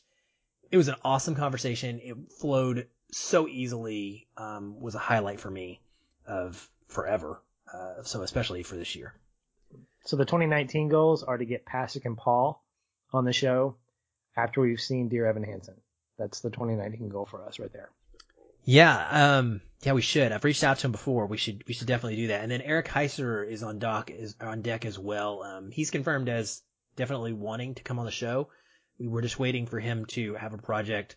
I guess we could have asked him to talk about Bird Box, but I think I'm holding out for the Your Name adaptation to drop. As scared as I am about that, I think that's the time I want to be able to talk to Eric Heiser. But yeah, upwards and onwards, more interviews. They're always fun. Next to last section, and the one that probably is the most, indicative of what we do here. This is our Feelin' 5. We're not going to go in depth with reviews of these films, but we each picked 5 films that we most connected with, kind of like our CP. And we're going to briefly go through those lists with some of the emotions that these films evoke in us that make them special. So, Patrick, give me one of yours. All right. Creed 2 comes up first in terms of being surprisingly on my Feelin' 5.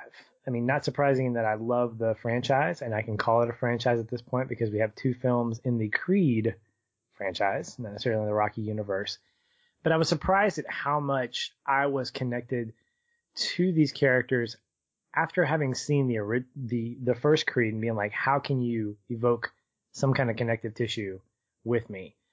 And I specifically remember there were 2 scenes that I mentioned on the show, on the episode, where I teared up. And of course, they play into father-son type stuff and what it's like to be a parent and to have an issue going on with your child, being a father to a son. It's obviously a very visceral thing. But I was really surprised at how connected I got to even the Drago father-son relationship. I thought that it could have had more. I think I needed a little bit more from their side to get full connection. But even what they gave me, in addition to the Creed Rocky relationship and Rocky and his son's relationship, I got the full impact of the major theme of the movie, which is what it's like to be a father and what it's like to be a son. I love that pick. I was so pleasantly surprised by Creed 2, man. It was like just on the cusp of my top 10 when I did my rankings this year. I think it was like 13 or 14 or something like that. Like it was in my top 15. And I would have never, ever expected that to happen to a sequel of Creed. You would think, it actually just read today that it surpassed the original's box office haul, just this week. So good for it, man. Yeah, that was an incredible one, and I think that's a great choice. The first one I'm going to mention is Hearts Beat Loud. Just another unexpected joy. One of those great movies that I watch while I'm watching it, I'm smiling and thinking to myself, wow, Patrick's going to absolutely love this movie. That's always an amazing feeling to have when either of us gets to experience that before the other. And there's just it's so charming. It's heartwarming exploration of parenthood between a father and a daughter. As I approach that age, that time where my daughter is going to go off to college and I don't know what's going to happen, kind of getting to live through some of that ahead of time, the way that they have love for each other, and how they deal with facing the future, for both the father having this sort of midlife crisis of sorts, and then also the daughter. I was able to relate to this one so deeply, being a single dad, and just, at times wanting to hang on to my kids, tighter than maybe they need me to at that moment. And on top of that, it just comes with this amazing soundtrack, wonderful performances across the board, from Nick Offerman and, Kiersey Clemens. That's her name. She's incredible. So Hearts Beat Loud really, really did a number on me, and that was my first one. Well, I'll echo that as my second one, in that you can't make any list of like top 2018 without including Hearts Beat Loud on it somewhere. From my take, it was a very big surprise, and as you mentioned, anytime that I hear from Aaron, you need to see this, and it does happen quite a bit, and I've got to prioritize things, but occasionally there's one where it'll go beyond the you need to see this, and it'll be like, no, you really need to see this. This is right up your alley. Go ahead and watch it because we should cover it because I know you want to talk about it. So when I got Hearts Beat Loud, watching it, it felt to me a lot like my reaction to Sing Street. Not because it's a movie musical, just like Sing Street is, although that is the case, but also because when I finished it, I immediately wanted to start it over and watch it again. And that's a rare thing for me. It's not just a feel-good movie, but it's a movie that explores a high and low of, as you mentioned, what it's like to have a relationship with your child and what it's like to have to leave your past and the past of your relationship with your child for the sake of something better. And seeing Nick Offerman in a role that is very dramatic, but not overly dramatic, and have that kind of dad joke humor throughout the movie, really balanced out Kiersey Clemens' role as his daughter. And I love that the film takes place over the course of like 2 or 3 weeks. So it's like this slice of life. This is like, hey, we want you to kind of get into this world for just a little bit, just a couple hours, and then we'll push you back out. But so much happens, even though not a lot really happens. There's so much that happens emotionally. And as you mentioned, the soundtrack is just spectacular. I remember when, after I watched it, only the title track was on Spotify. And I was like, what? Where are the rest of these songs? And of course, when the movie actually dropped, when the soundtrack dropped with it, everything kind of released on Spotify. So I was incredibly happy to see that. But yeah, it left me feeling great. It left me feeling happy. It left me feeling satisfied. And it left me wanting to buy it for $1, like Amazon let me do when it was on. So I was happy about that. So yay, Hearts Beat Loud. Awesome. Well, my second one is actually it's a pair of films, and these are the films that I think families should watch with their teenagers section of my list. Okay. The first of those two is 8th Grade. We've talked about it quite a bit, some already, and that's, covering what it's like to feel isolated and different as you're struggling through your teenage years, and then especially just for me, again, like as a single father, going through this experience, watching a dad who's trying to get his kids' attention, man. I'm at that point now, right? I'm at that point where my son is earbuds in all the time watching YouTube videos and like I'm trying to get the daggum attention and I'm like, I want to hang out. Like I want your attention. Give it to me. And he doesn't want to give it. And so there's a lot in this movie that I can relate to. And the fireside scene at the end of the film just completely just kills me. It's a very emotional moment. Brings me the man dad tears, quite a bit at that time. So I love seeing parents and kids come together, go through growth opportunities. And this is one of those that shows that in a big way. And so it was always going to be one of my most emotional experiences of the year that I had to mention. But the paired film that I would put with this is The Hate U Give. And that's for reasons similar to, things you've already mentioned as well when you were talking about Amanda's performance. This movie wrecked me from start to finish. I don't think there's another film that I've cried in as consistently throughout this year as this one. I just couldn't believe what I was seeing. And it gives me such a perspective on Black Lives Matters and police violence in gentrification and in a way that even like Blind Spotting, which deals with gentrification, it deals with completely differently from an adult perspective. But I got to see it from a middle school, high school perspective. And it was really, really impactful. And that's why I say this is a movie that if any family is going to sit down and watch a movie with their teen this year, like I would recommend this. It's really important because I feel like we change things generationally. I wholeheartedly believe that. And if we start instilling an understanding in our kids now, they will grow up to be adults that have that same understanding.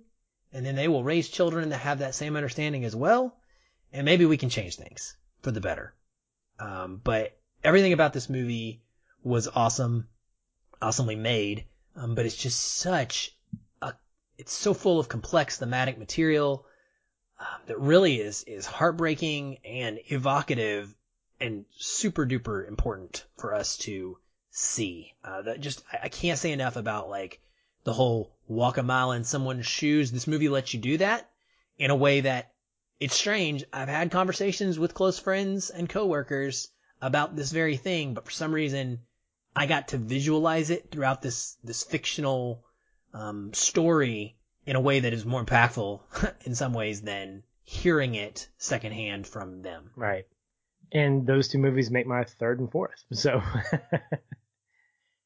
but I think the thing that stands out to me the most is that they're both conversation starters, and they're meant to be that way for different reasons. And they explore similar themes, but in their own right.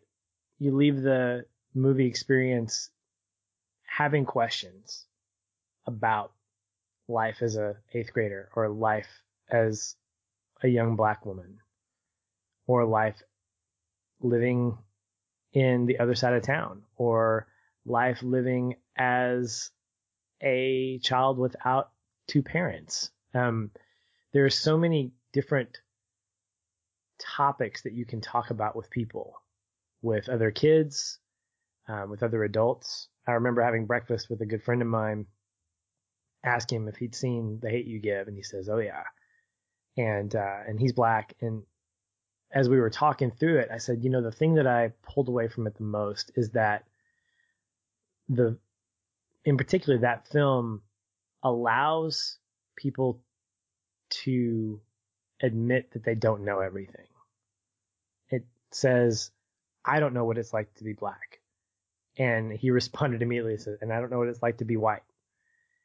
And we both agreed that The Hate U Give in particular gives people from different places common ground to work from and to understand each other. And to an extent, 8th grade does that too, because I could dismiss young junior high and high school kids as being like those pesky millennials who don't care about anything.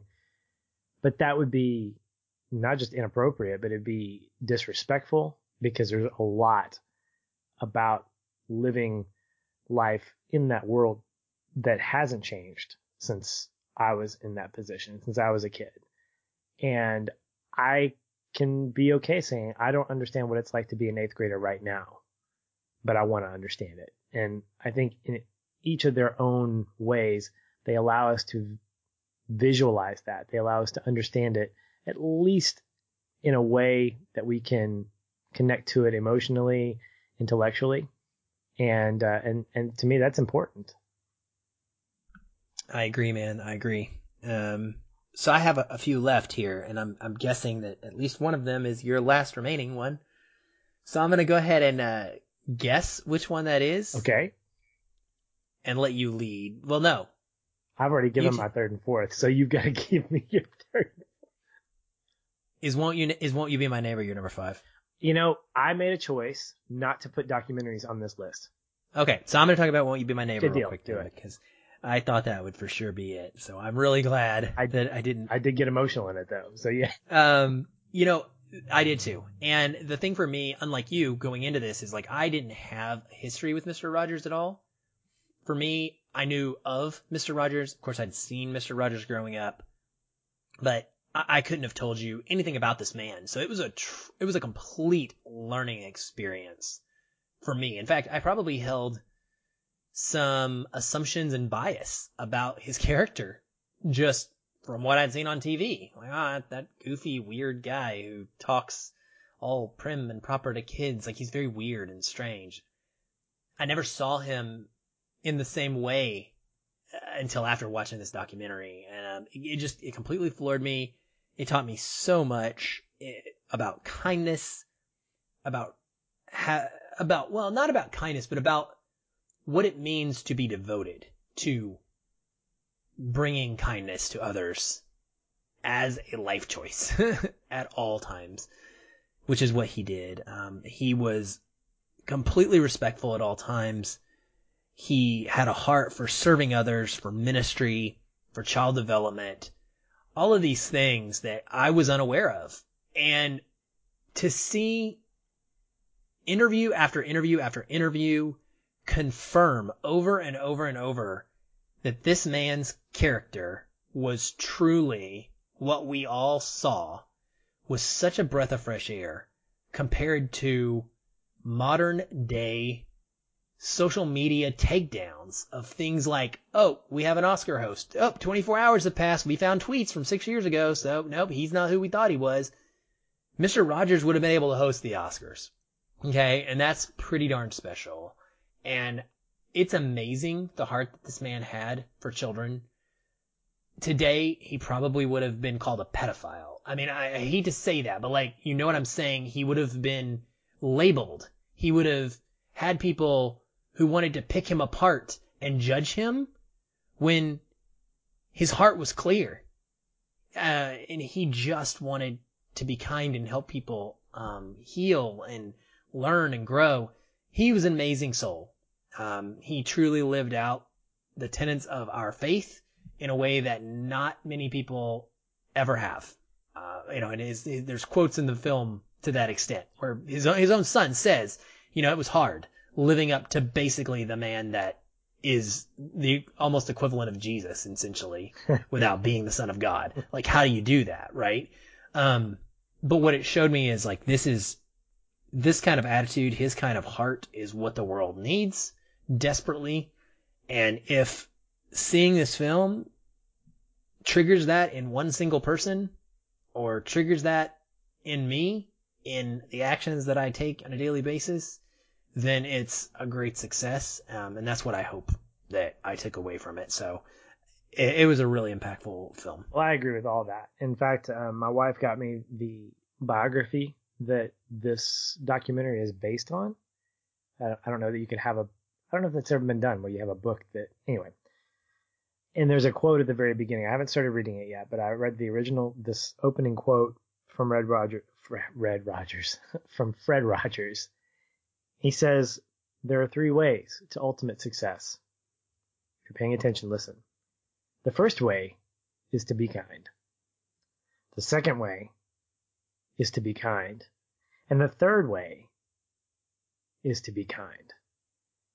And if that doesn't set you up for the life that you're about to get into, and this documentary articulates this incredibly clearly, I don't know what does, because Fred Rogers, I'm going to say this very bluntly, I don't think he needs a biopic. I think that documentary was enough. And I almost feel like it's exploitative. And I say that very just prejudiciously, because that's not a word. I say that very much not knowing what's coming. But my hesitation is that the life of Fred Rogers doesn't need to be a biopic, because a biopic in and of itself can take liberties with a person's life, and his life doesn't need to have liberties taken with it. And you can make that argument for a lot of people. But for me personally, growing up with Mr. Rogers' Neighborhood and having that kind of connection, I don't want that. I don't want to see him portrayed in any other way than through the eyes of a documentarian, knowing full well that a documentarian has his own story that he's telling, but I feel like that's a little bit more authentic than a biopic. I'm with you, man. I'm 100% with you. I don't want to see it either. I mean, I'll go see it, sure, but I wish it didn't exist. So, but we'll see. We'll see. Our minds could change over the course of the year. Well, my last one is, I don't know if it's a surprise, but I think it was somewhat of a, and these are not obviously in any ranked order. It was just kind of the fifth one because of how we have discussed it. But I pulled out A Star Is Born. And this was one that I didn't have a lot of like, wow, I want to go see this. I hadn't seen any of the previous iterations. And unfortunately, against the wisdom of you and Jeremy, did watch the 1970s version, which I can't get out of my mind now. In spite of that, I looked at a movie like this and the strong performances by Bradley Cooper and Lady Gaga walking through this messy narrative of what it means to be an upcoming rock star and what it means to be kind of a rock star that's leaving and in the twilight years of his career, and seeing how drug addiction and alcohol addiction take their toll. We've talked a little bit about Tony Stark in this Road to Endgame, and how we see hints of his alcoholism start happening at the very beginning of this whole series with Iron Man. The addiction aspect of this is on full display from the very beginning. And it hints at where we see Bradley Cooper's character going, even though we don't know the ending. We don't know how it's going to play out. But from the very beginning, I'm watching this movie going, I don't know if there's going to be a lot of hope when I leave the theater.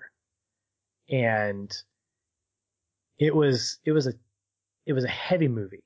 I remember leaving and asking Krisha, hey, what did you think of that? And she goes, man, that was a lot. I said, it absolutely was. And there are two pivotal scenes for me that really exemplify that. And without going into too much detail, it's a performance by Bradley Cooper and on his own, and there's a performance by Sam Elliott with Bradley Cooper that completely wrecked me in these small moments. But watching A Star Is Born, I want to watch it again, but I felt like I needed to take a deep breath and take some time away before actually immersing myself into it again, because it's a lot to take in, and it's almost unexpected. Even though you don't really know what to expect, I wasn't familiar with the story. So going into it and getting what I got out of it was just incredibly emotional. I agree, and it's on my list as well. Shocker. Just for all the reasons you talked about, the tragedy of stardom and alcoholism, those two things both are explored in such detail in a way that really brings them to something we can understand. Then the two pieces of this film that connect with me on a deep personal level, just the heightened feeling of loving someone who is passionate and shares your passions, seeing the moments between the two of these characters. I've said it before and I'll say it till I'm blue in the face.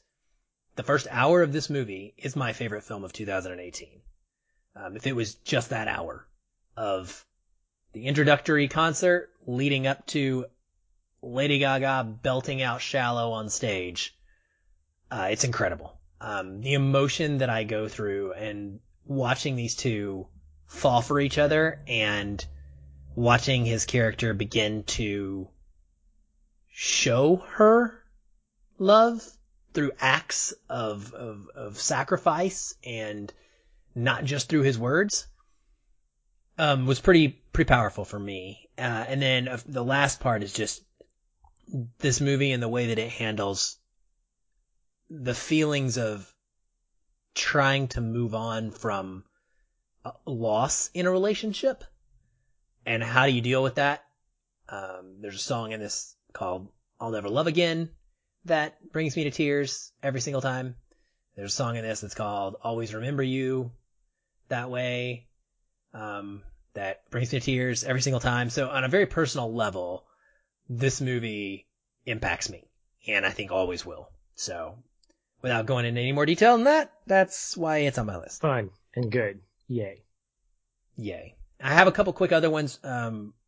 Do you have anything left? Yeah, I've got some honorable mentions for fun factor and just feel goodness. I've got Sierra Burgess is a Loser, a Netflix original movie that I just kind of fell in love with this year. Crazy Rich Asians, which just makes me completely happy.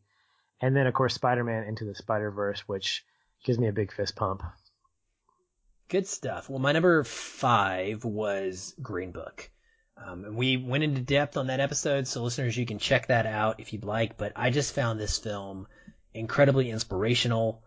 The depiction that it gives us between its two characters of mutual respect and admiration, the growth that they go through to get there, was really great to see. The way that they listen to each other, they learn from each other, and this movie just, it gave me this hopeful view that real human change could overcome racism someday. And between it and The Hate U Give, The Blind Spotting, there's so many movies that deal with race this year. Black Klansman, Sorry to Bother You, the list goes on and on. But I prefer the way that Green Book handles it. I've said it, and I stand by that. And that's because I want to believe this, and I love seeing stories, real stories, of people who are able to overcome their inherent biases against each other, to become great friends and see each other just as equals in all respects. And that one will stick with me because of that. And then the other honorable mention that I had just down, one of them is Aquaman, which again, you'll get the episode next week, but that was my fist pumper. Oh my God, I can't believe I feel like this movie. I just have so much joy inside me. Another one is the Writer. I haven't been able to mention this movie yet anywhere, but this is a film that is an indie film that's in my top 10. And it's a real life cowboy named Brady Jandreau who is being filmed, his actual story. He's a rodeo star. He falls, he gets brain damage, and it's about him trying to make a comeback and whether or not he's gonna make a comeback and what the heck he does with his life when there's nothing else to do other than ride rodeo. And it's his actual sister who has a development disorder and his actual father that are in this movie with him, his best friend who is in the hospital, paralyzed in many ways and unable to speak because of a rodeo accident himself. And just watching the two of them interact, Patrick, it's really, oh my gosh, heart-wrenching stuff. The way it's shot is absolutely gorgeous. It has a beautiful score. My favorite cinematography of the year. And I just couldn't believe that as someone who's not even an actor, that Brady is able to give a performance that is, right there with the best I've seen all year. The way that this movie, it's a quiet movie, but it's such a great cowboy film and exploration of like, what do we do? What does life mean to us? What is our identity going to be? And how do we move on when it changes? I think you'd really like it. So that one's on my list as well. It's on my list too of movies I need to see and will watch at some point. I know. Until we get to 2019, they have to start making new lists. Exactly. You've got a couple months, I think, before the good stuff starts coming. So you get caught up, at least before the Oscars. That's true. We have made it to the final segment here. And that is our most anticipated films of 2019. Woohoo! Yeah! What are we hyped about? What's going to be on the most highest exceeded expectations list next year? What's going to be on the most disappointed list next year that we're about to talk about here? We don't have to go super in depth on these because we don't know much about them. So let's just start rocket firing them back and forth. What do you got? Well, I got to tell you, I was making my list and I kept tripping over Disney movies because there's so many of them coming out this year. So freaking many.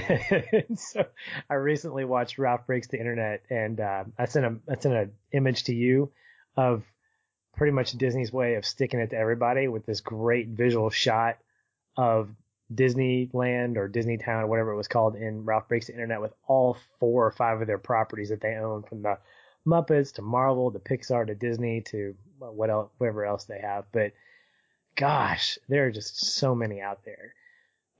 So I could throw out the ones that I'm looking forward to that are the obvious choices: Avengers Endgame, Captain Marvel, yeah, whatever. But I'm going to go ahead. I'm going to be kitschy here for this. And I think the first one on my list is going to be Brightburn. And this is going to be one that I'm going to need your help with. Okay. Because this is a horror movie, but it's James Gunn, which I've begun to put my trust in. I'm willing to see Suicide Squad 2 because he is at the helm, even though I don't like Suicide Squad as a property. And also, this is being billed as the horror movie with a Superman horror movie, essentially. So I saw the trailer. I was intrigued. I'm probably not going to see it because there's too much about it that I don't like, but I'm at least going to say Brightburn's on my list of anticipated movies. Great one. I didn't even think about that. I totally forgot about it. That's going to be the problem, is when we go through these, I'm like, oh yeah, I totally forgot. That's an amazing one. I can't wait to see what happens there. I'm with you. I'm really excited about that one as well. I have one rollover. Normally I've had a couple of rollovers, but this year I have one big rollover, and that is from my list last year, Ad Astra. This is a science fiction film from director James Gray, who did The Lost City of Z, which was one of my favorite films a couple of years ago. It's about, it goes to the outer reaches of space and tells the story of Brad Pitt, who is an engineer. He's embarked on this fantastic voyage in pursuit of his father, Tommy Lee Jones, who took a one-way trip to Neptune 20 years prior. So he's trying to go catch up and find him. I'm really excited about the potential of this one. I love my sci-fi, so I had to find somewhere to identify the best new sci-fi films that are coming each year. There's another one actually that I would tie kind of with this, I guess, say my sci-fi looking forward to, and that's called Captive State. I don't know if you're aware of this one, but it's an upcoming Chicago set sci-fi movie that's set 10 years after an alien force has taken over. That sounds fun.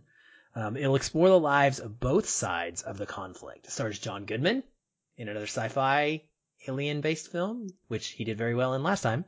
Vera Farmiga, whom I adore, and it's written and directed by Rupert Wyatt, who was the director of Rise of the Planet of the Apes. So I think this has serious potential as well. Fantastic. Well, we always need more Fast and Furious in our lives. At least you and I would agree to that. And so 2019 is getting us ever closer to the next installment of the FF franchise by bringing us Hobbs and Shaw, the exciting spinoff that focuses on Dwayne Johnson's U.S. diplomatic secretary, Agent Luke Hobbs, forming this unlikely alliance with Jason Statham's Deckard Shaw. That's all the plot that we know. That's all that I need. I know that there's going to be lots of fighting. I know that there's going to be probably some car chases, and I know there's probably going to be some crazy stunts. I'm there. I'm in the seat already, and I'm ready to experience that. And if there's a way to tie this into the next installment, all the more to get me excited about it. Well, that's on my list too. It was down there kind of in this group of movies that I was going to mention on honorable mentions, but over the course of the last week or so, as I've been making this list, if I was really, really going to be honest, and kind of get rid of some of the indie stuff and the ones that have piqued my interest, this is in that group of no brainer. I can't wait for this stupid film, man. I can't. I'm with you. I can't wait. Like, I want it. I want it now. I want all of it. I don't care. I will take every spinoff you can give me from this universe. And like you, I really do hope that it has some sort of tie-in to get us ready, to go for the next entry in this series, which I'm also super excited about. The next one I want to mention is Greyhound. You know about Greyhound? I've heard of it. Well, I love war movies. Okay. And this is the new war movie that's going to be coming out. It's actually got a March release date. It's moved around a few times to kind of free itself up for a weekend. It's I don't know. I'm real. What makes me excited is it's both co-written by Tom Hanks, which is intriguing, and also starring him. And he plays a World War II Navy captain of a destroyer that is being hunted by German U-boats. Frankly, I'm just all over that. Like, Tom Hanks as a Navy captain, well, last time he did that went pretty well. So it's a completely different context, obviously. He was being overtaken by Somali pirates instead of being hunted by German Nazis in World War II. But hey, I can't wait for this one. I am really, really hopeful. I love it when we get a good war film during the year. And even though World War II is not my preferred era for war films, I don't like that as much as more modern day films. It can work. So I'm looking forward to Greyhound. It's on my radar. Good stuff, man. Good war film is always a great thing to look forward to. All right. So this hopefully will be 3 for 3 in terms of an end of the year movie that I'm looking forward to that exceeds my expectations. It's got two things going for it. The first is that Steven Spielberg is directing it. The second is that it's based off of one of, if not my favorite musical, and it is West Side Story, coming out at the very end of 2019. It's a good time for musicals, apparently. If you know me, you love The Greatest Showman. And I have no idea how this is going to be adapted or what it's going to look like. I love Spielberg's vision for his movies, and so I think visually it will look incredible. But I don't think I've ever seen him do a musical. And so this will be interesting if it's going to be a straight musical adaptation or if it's going to be updated or what. I mean, obviously West Side Story is an updated version of Romeo and Juliet in musical form with New York gangs. I'm curious if he's going to maintain that same time period with the Jets and the Sharks and this old school thing, or if he's going to modernize it. So I'm cautiously optimistic, but it's West Side Story. It's Steven Spielberg. Don't steer me wrong, sir, please. Well, I will see your musical and go with one of mine, which is Cats, because there has to be a Christmas time musical released every year, and this year it's Cats. I did not know West Side Story was coming out around the same time. This one's being directed by, I believe, Tom Hooper. So this is my Christmas time musical Broadway adaptation. I'm super excited about this one. Cats is coming to Seattle, theater version during the year, and I'm hoping to be able to take my daughter to see that and then round it out with the film version at the end of the year. We are going to see Lion King this coming year, or this coming week, actually, this weekend.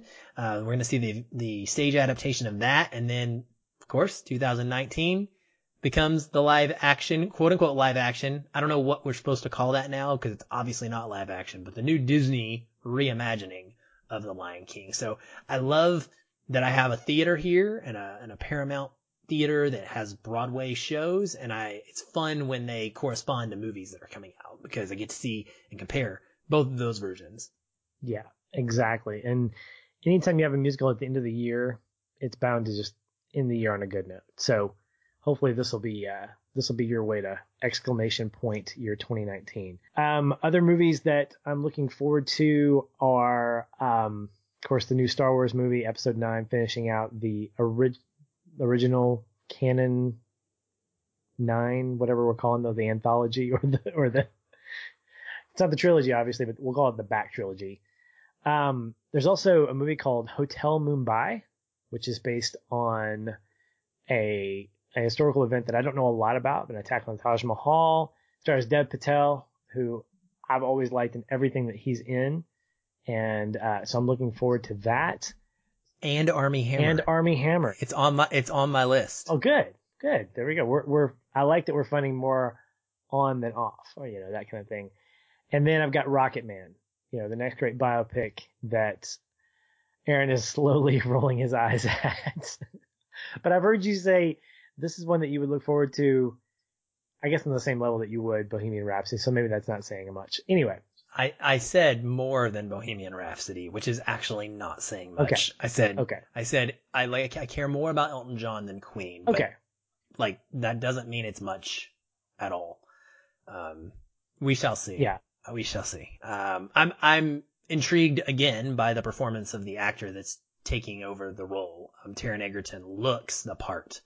So I'll be interested to see how he does as Elton John. Can he, do as good of a job as like Rami did as Freddie Mercury? A couple more of mine were The Lighthouse. This is the next film from Robert Eggers, director of The Witch. All we know is that it is a dark fantasy horror about an aging lighthouse keeper. Stars Willem Dafoe and Robert Pattinson, two of my faves. The movie's going to be set in 1890. It was filmed in black and white with equipment from the 1940s and with cameras lenses from the 1920s. It's shot on 35mm black and white film stock, which is pretty much unheard of nowadays because most black and white movies are shot in color and then get converted to black and white in post-production. So both based on the strength of this man's previous picture and the intriguing way in which he's making this film, I'm really curious about The Lighthouse and how that one's going to turn out. Arctic is another one on my list. This is, I love single location survival stories, and this stars Mads Mikkelsen, who goes down in a plane in the Arctic and has to survive. It's got almost no dialogue. It's very minimal, and it's being raved about by those who've already seen it on different festival circuits. And let's see, what else have I got? Chaos Walking. Did you know that was coming out next year? It's based on a book series that you and I read, The Knife of Never Letting Go. So this is I was going to make that reference. Sorry. But yes, based on a young adult novel series that Patrick and I have read. Not sure why I continue to get my hopes up for these, but oh well. This is Patrick Ness. He made a Monster Calls, and it did okay for us as well. And so this one has Daisy Ridley and Tom Holland carrying it. So it's got potential. And maybe we won't be saying Putod, Patrick. You never know. Well, to finish up mine, I've actually got a couple of suspense horror movies on my list. Again, this may be the year that I explore a few more horror movies. Brightburn being kind of an entry into that. Also, Scary Stories to Tell in the Dark is coming later next year based on the Alvin Schwartz book series that I actually have had for years and years and years. It's got the really gross art and the really creepy stories it's an anthology book. And apparently this is loosely based on that book series, and also a movie adaptation of the popular Nickelodeon TV show Are You Afraid of the Dark, which I grew up really liking. So I'm not going to look. The faces that he's making people, I was going to make a comparison to Goosebumps, but I feel like that would be an insult to him. So I'm not going to say that. Not necessarily. I'm rolling my eyes because when we did our movie draft with my kids this year, where I list out all of the movies that are coming out, and then they take turns picking which ones they want to be my +1 to the screeners for. Like, that was one of the movies that didn't get drafted. Like, I had to write their names down because they didn't care or didn't have any knowledge or interest in Are You Afraid of the Dark? And I just found that funny that it would show up on your list. It's nostalgia because I love the TV series in the 90s. That's fair. That's totally fair. I guess my last ones are just, God, there's just so many, man. How to Train Your Dragon 3. This could be a Toy Story-like trilogy for me. Both of the first ones are 5-star films to me. I really am excited to see how it wraps up. The Disney adaptations of Aladdin, The Lion King, and Dumbo. Godzilla King of Monsters, the next entry in the Universal Monsters series that's going on right now. Really excited about that one. Pokemon Detective Pikachu. Bring it. Bring it on. Don't shake your head at me. You're going to have somebody else. You're going to want to cover this. Pick somebody now to cover it because I'm not going to be on that. I'm not going to be on that show, on that episode. And And then there's a couple little comic book movies that I'm excited for. Small. One of which is Avengers Endgame. I mentioned earlier, like the burnout I've had. So it's really cool to be reinvigorated, like especially with the Aquaman feelings I've got going on, but based on Infinity War, like I am hype for Endgame. I'm going into this one way different than I went into Infinity War. I'm doing the Road to Endgame rewatch with everybody in the Facebook group, one a week. We're on week 4 right now, about to be posting that discussion thread over the weekend for Thor. It's been awesome so far. It is totally just, man, I can't wait to see how this storytelling universe wraps up, or at least, transitions into the next phase.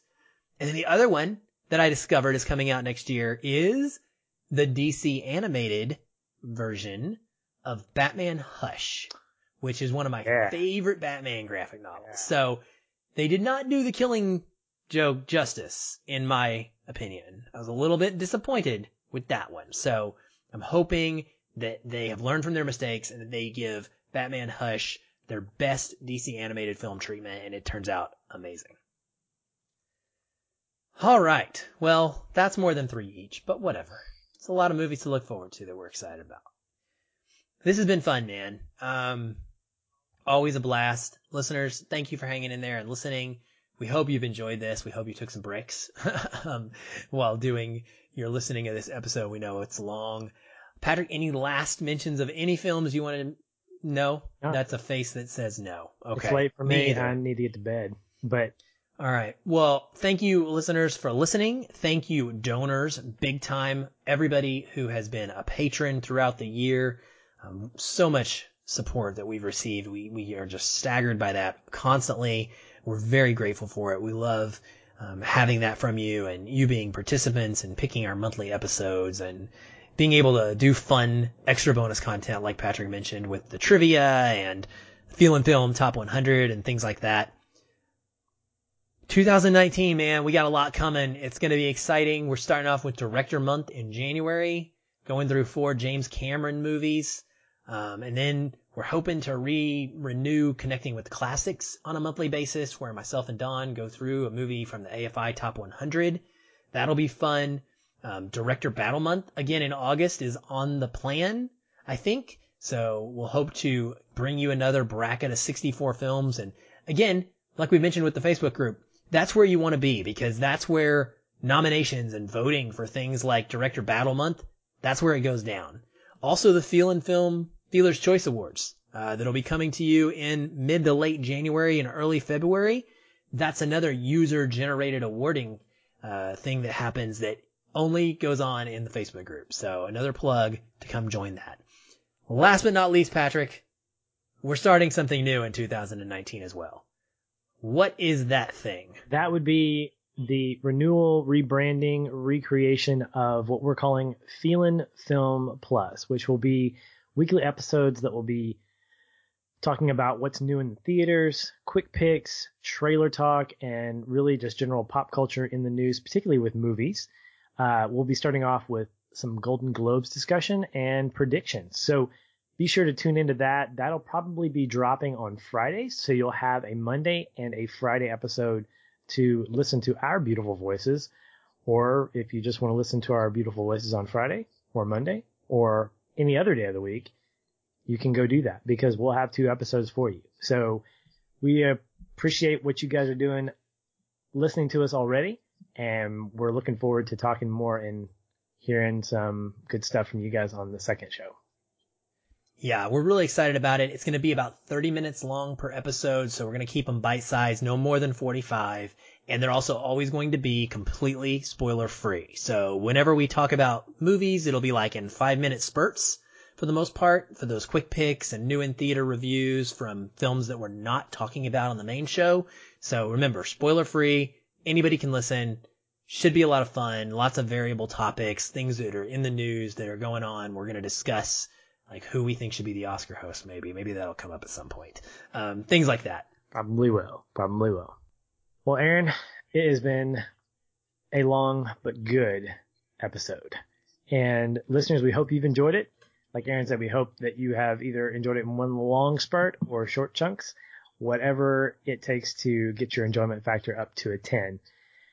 there's a lot that we talked about. And if you want to continue the discussion with me, you can always check me out on Facebook and Twitter at Shoeless Patch, ShoelessPatch. Aaron, what about you? You can find me on Twitter at FeelinFilm or in the Facebook group along with Patrick. You can find us there and add us, and we'll be happy to engage in discussion with you. Thanks for listening, everybody. We appreciate it. We'll be back in a couple of days with your Aquaman episode. But until then, like I am on Aquaman, stay positive. And keep feeling film.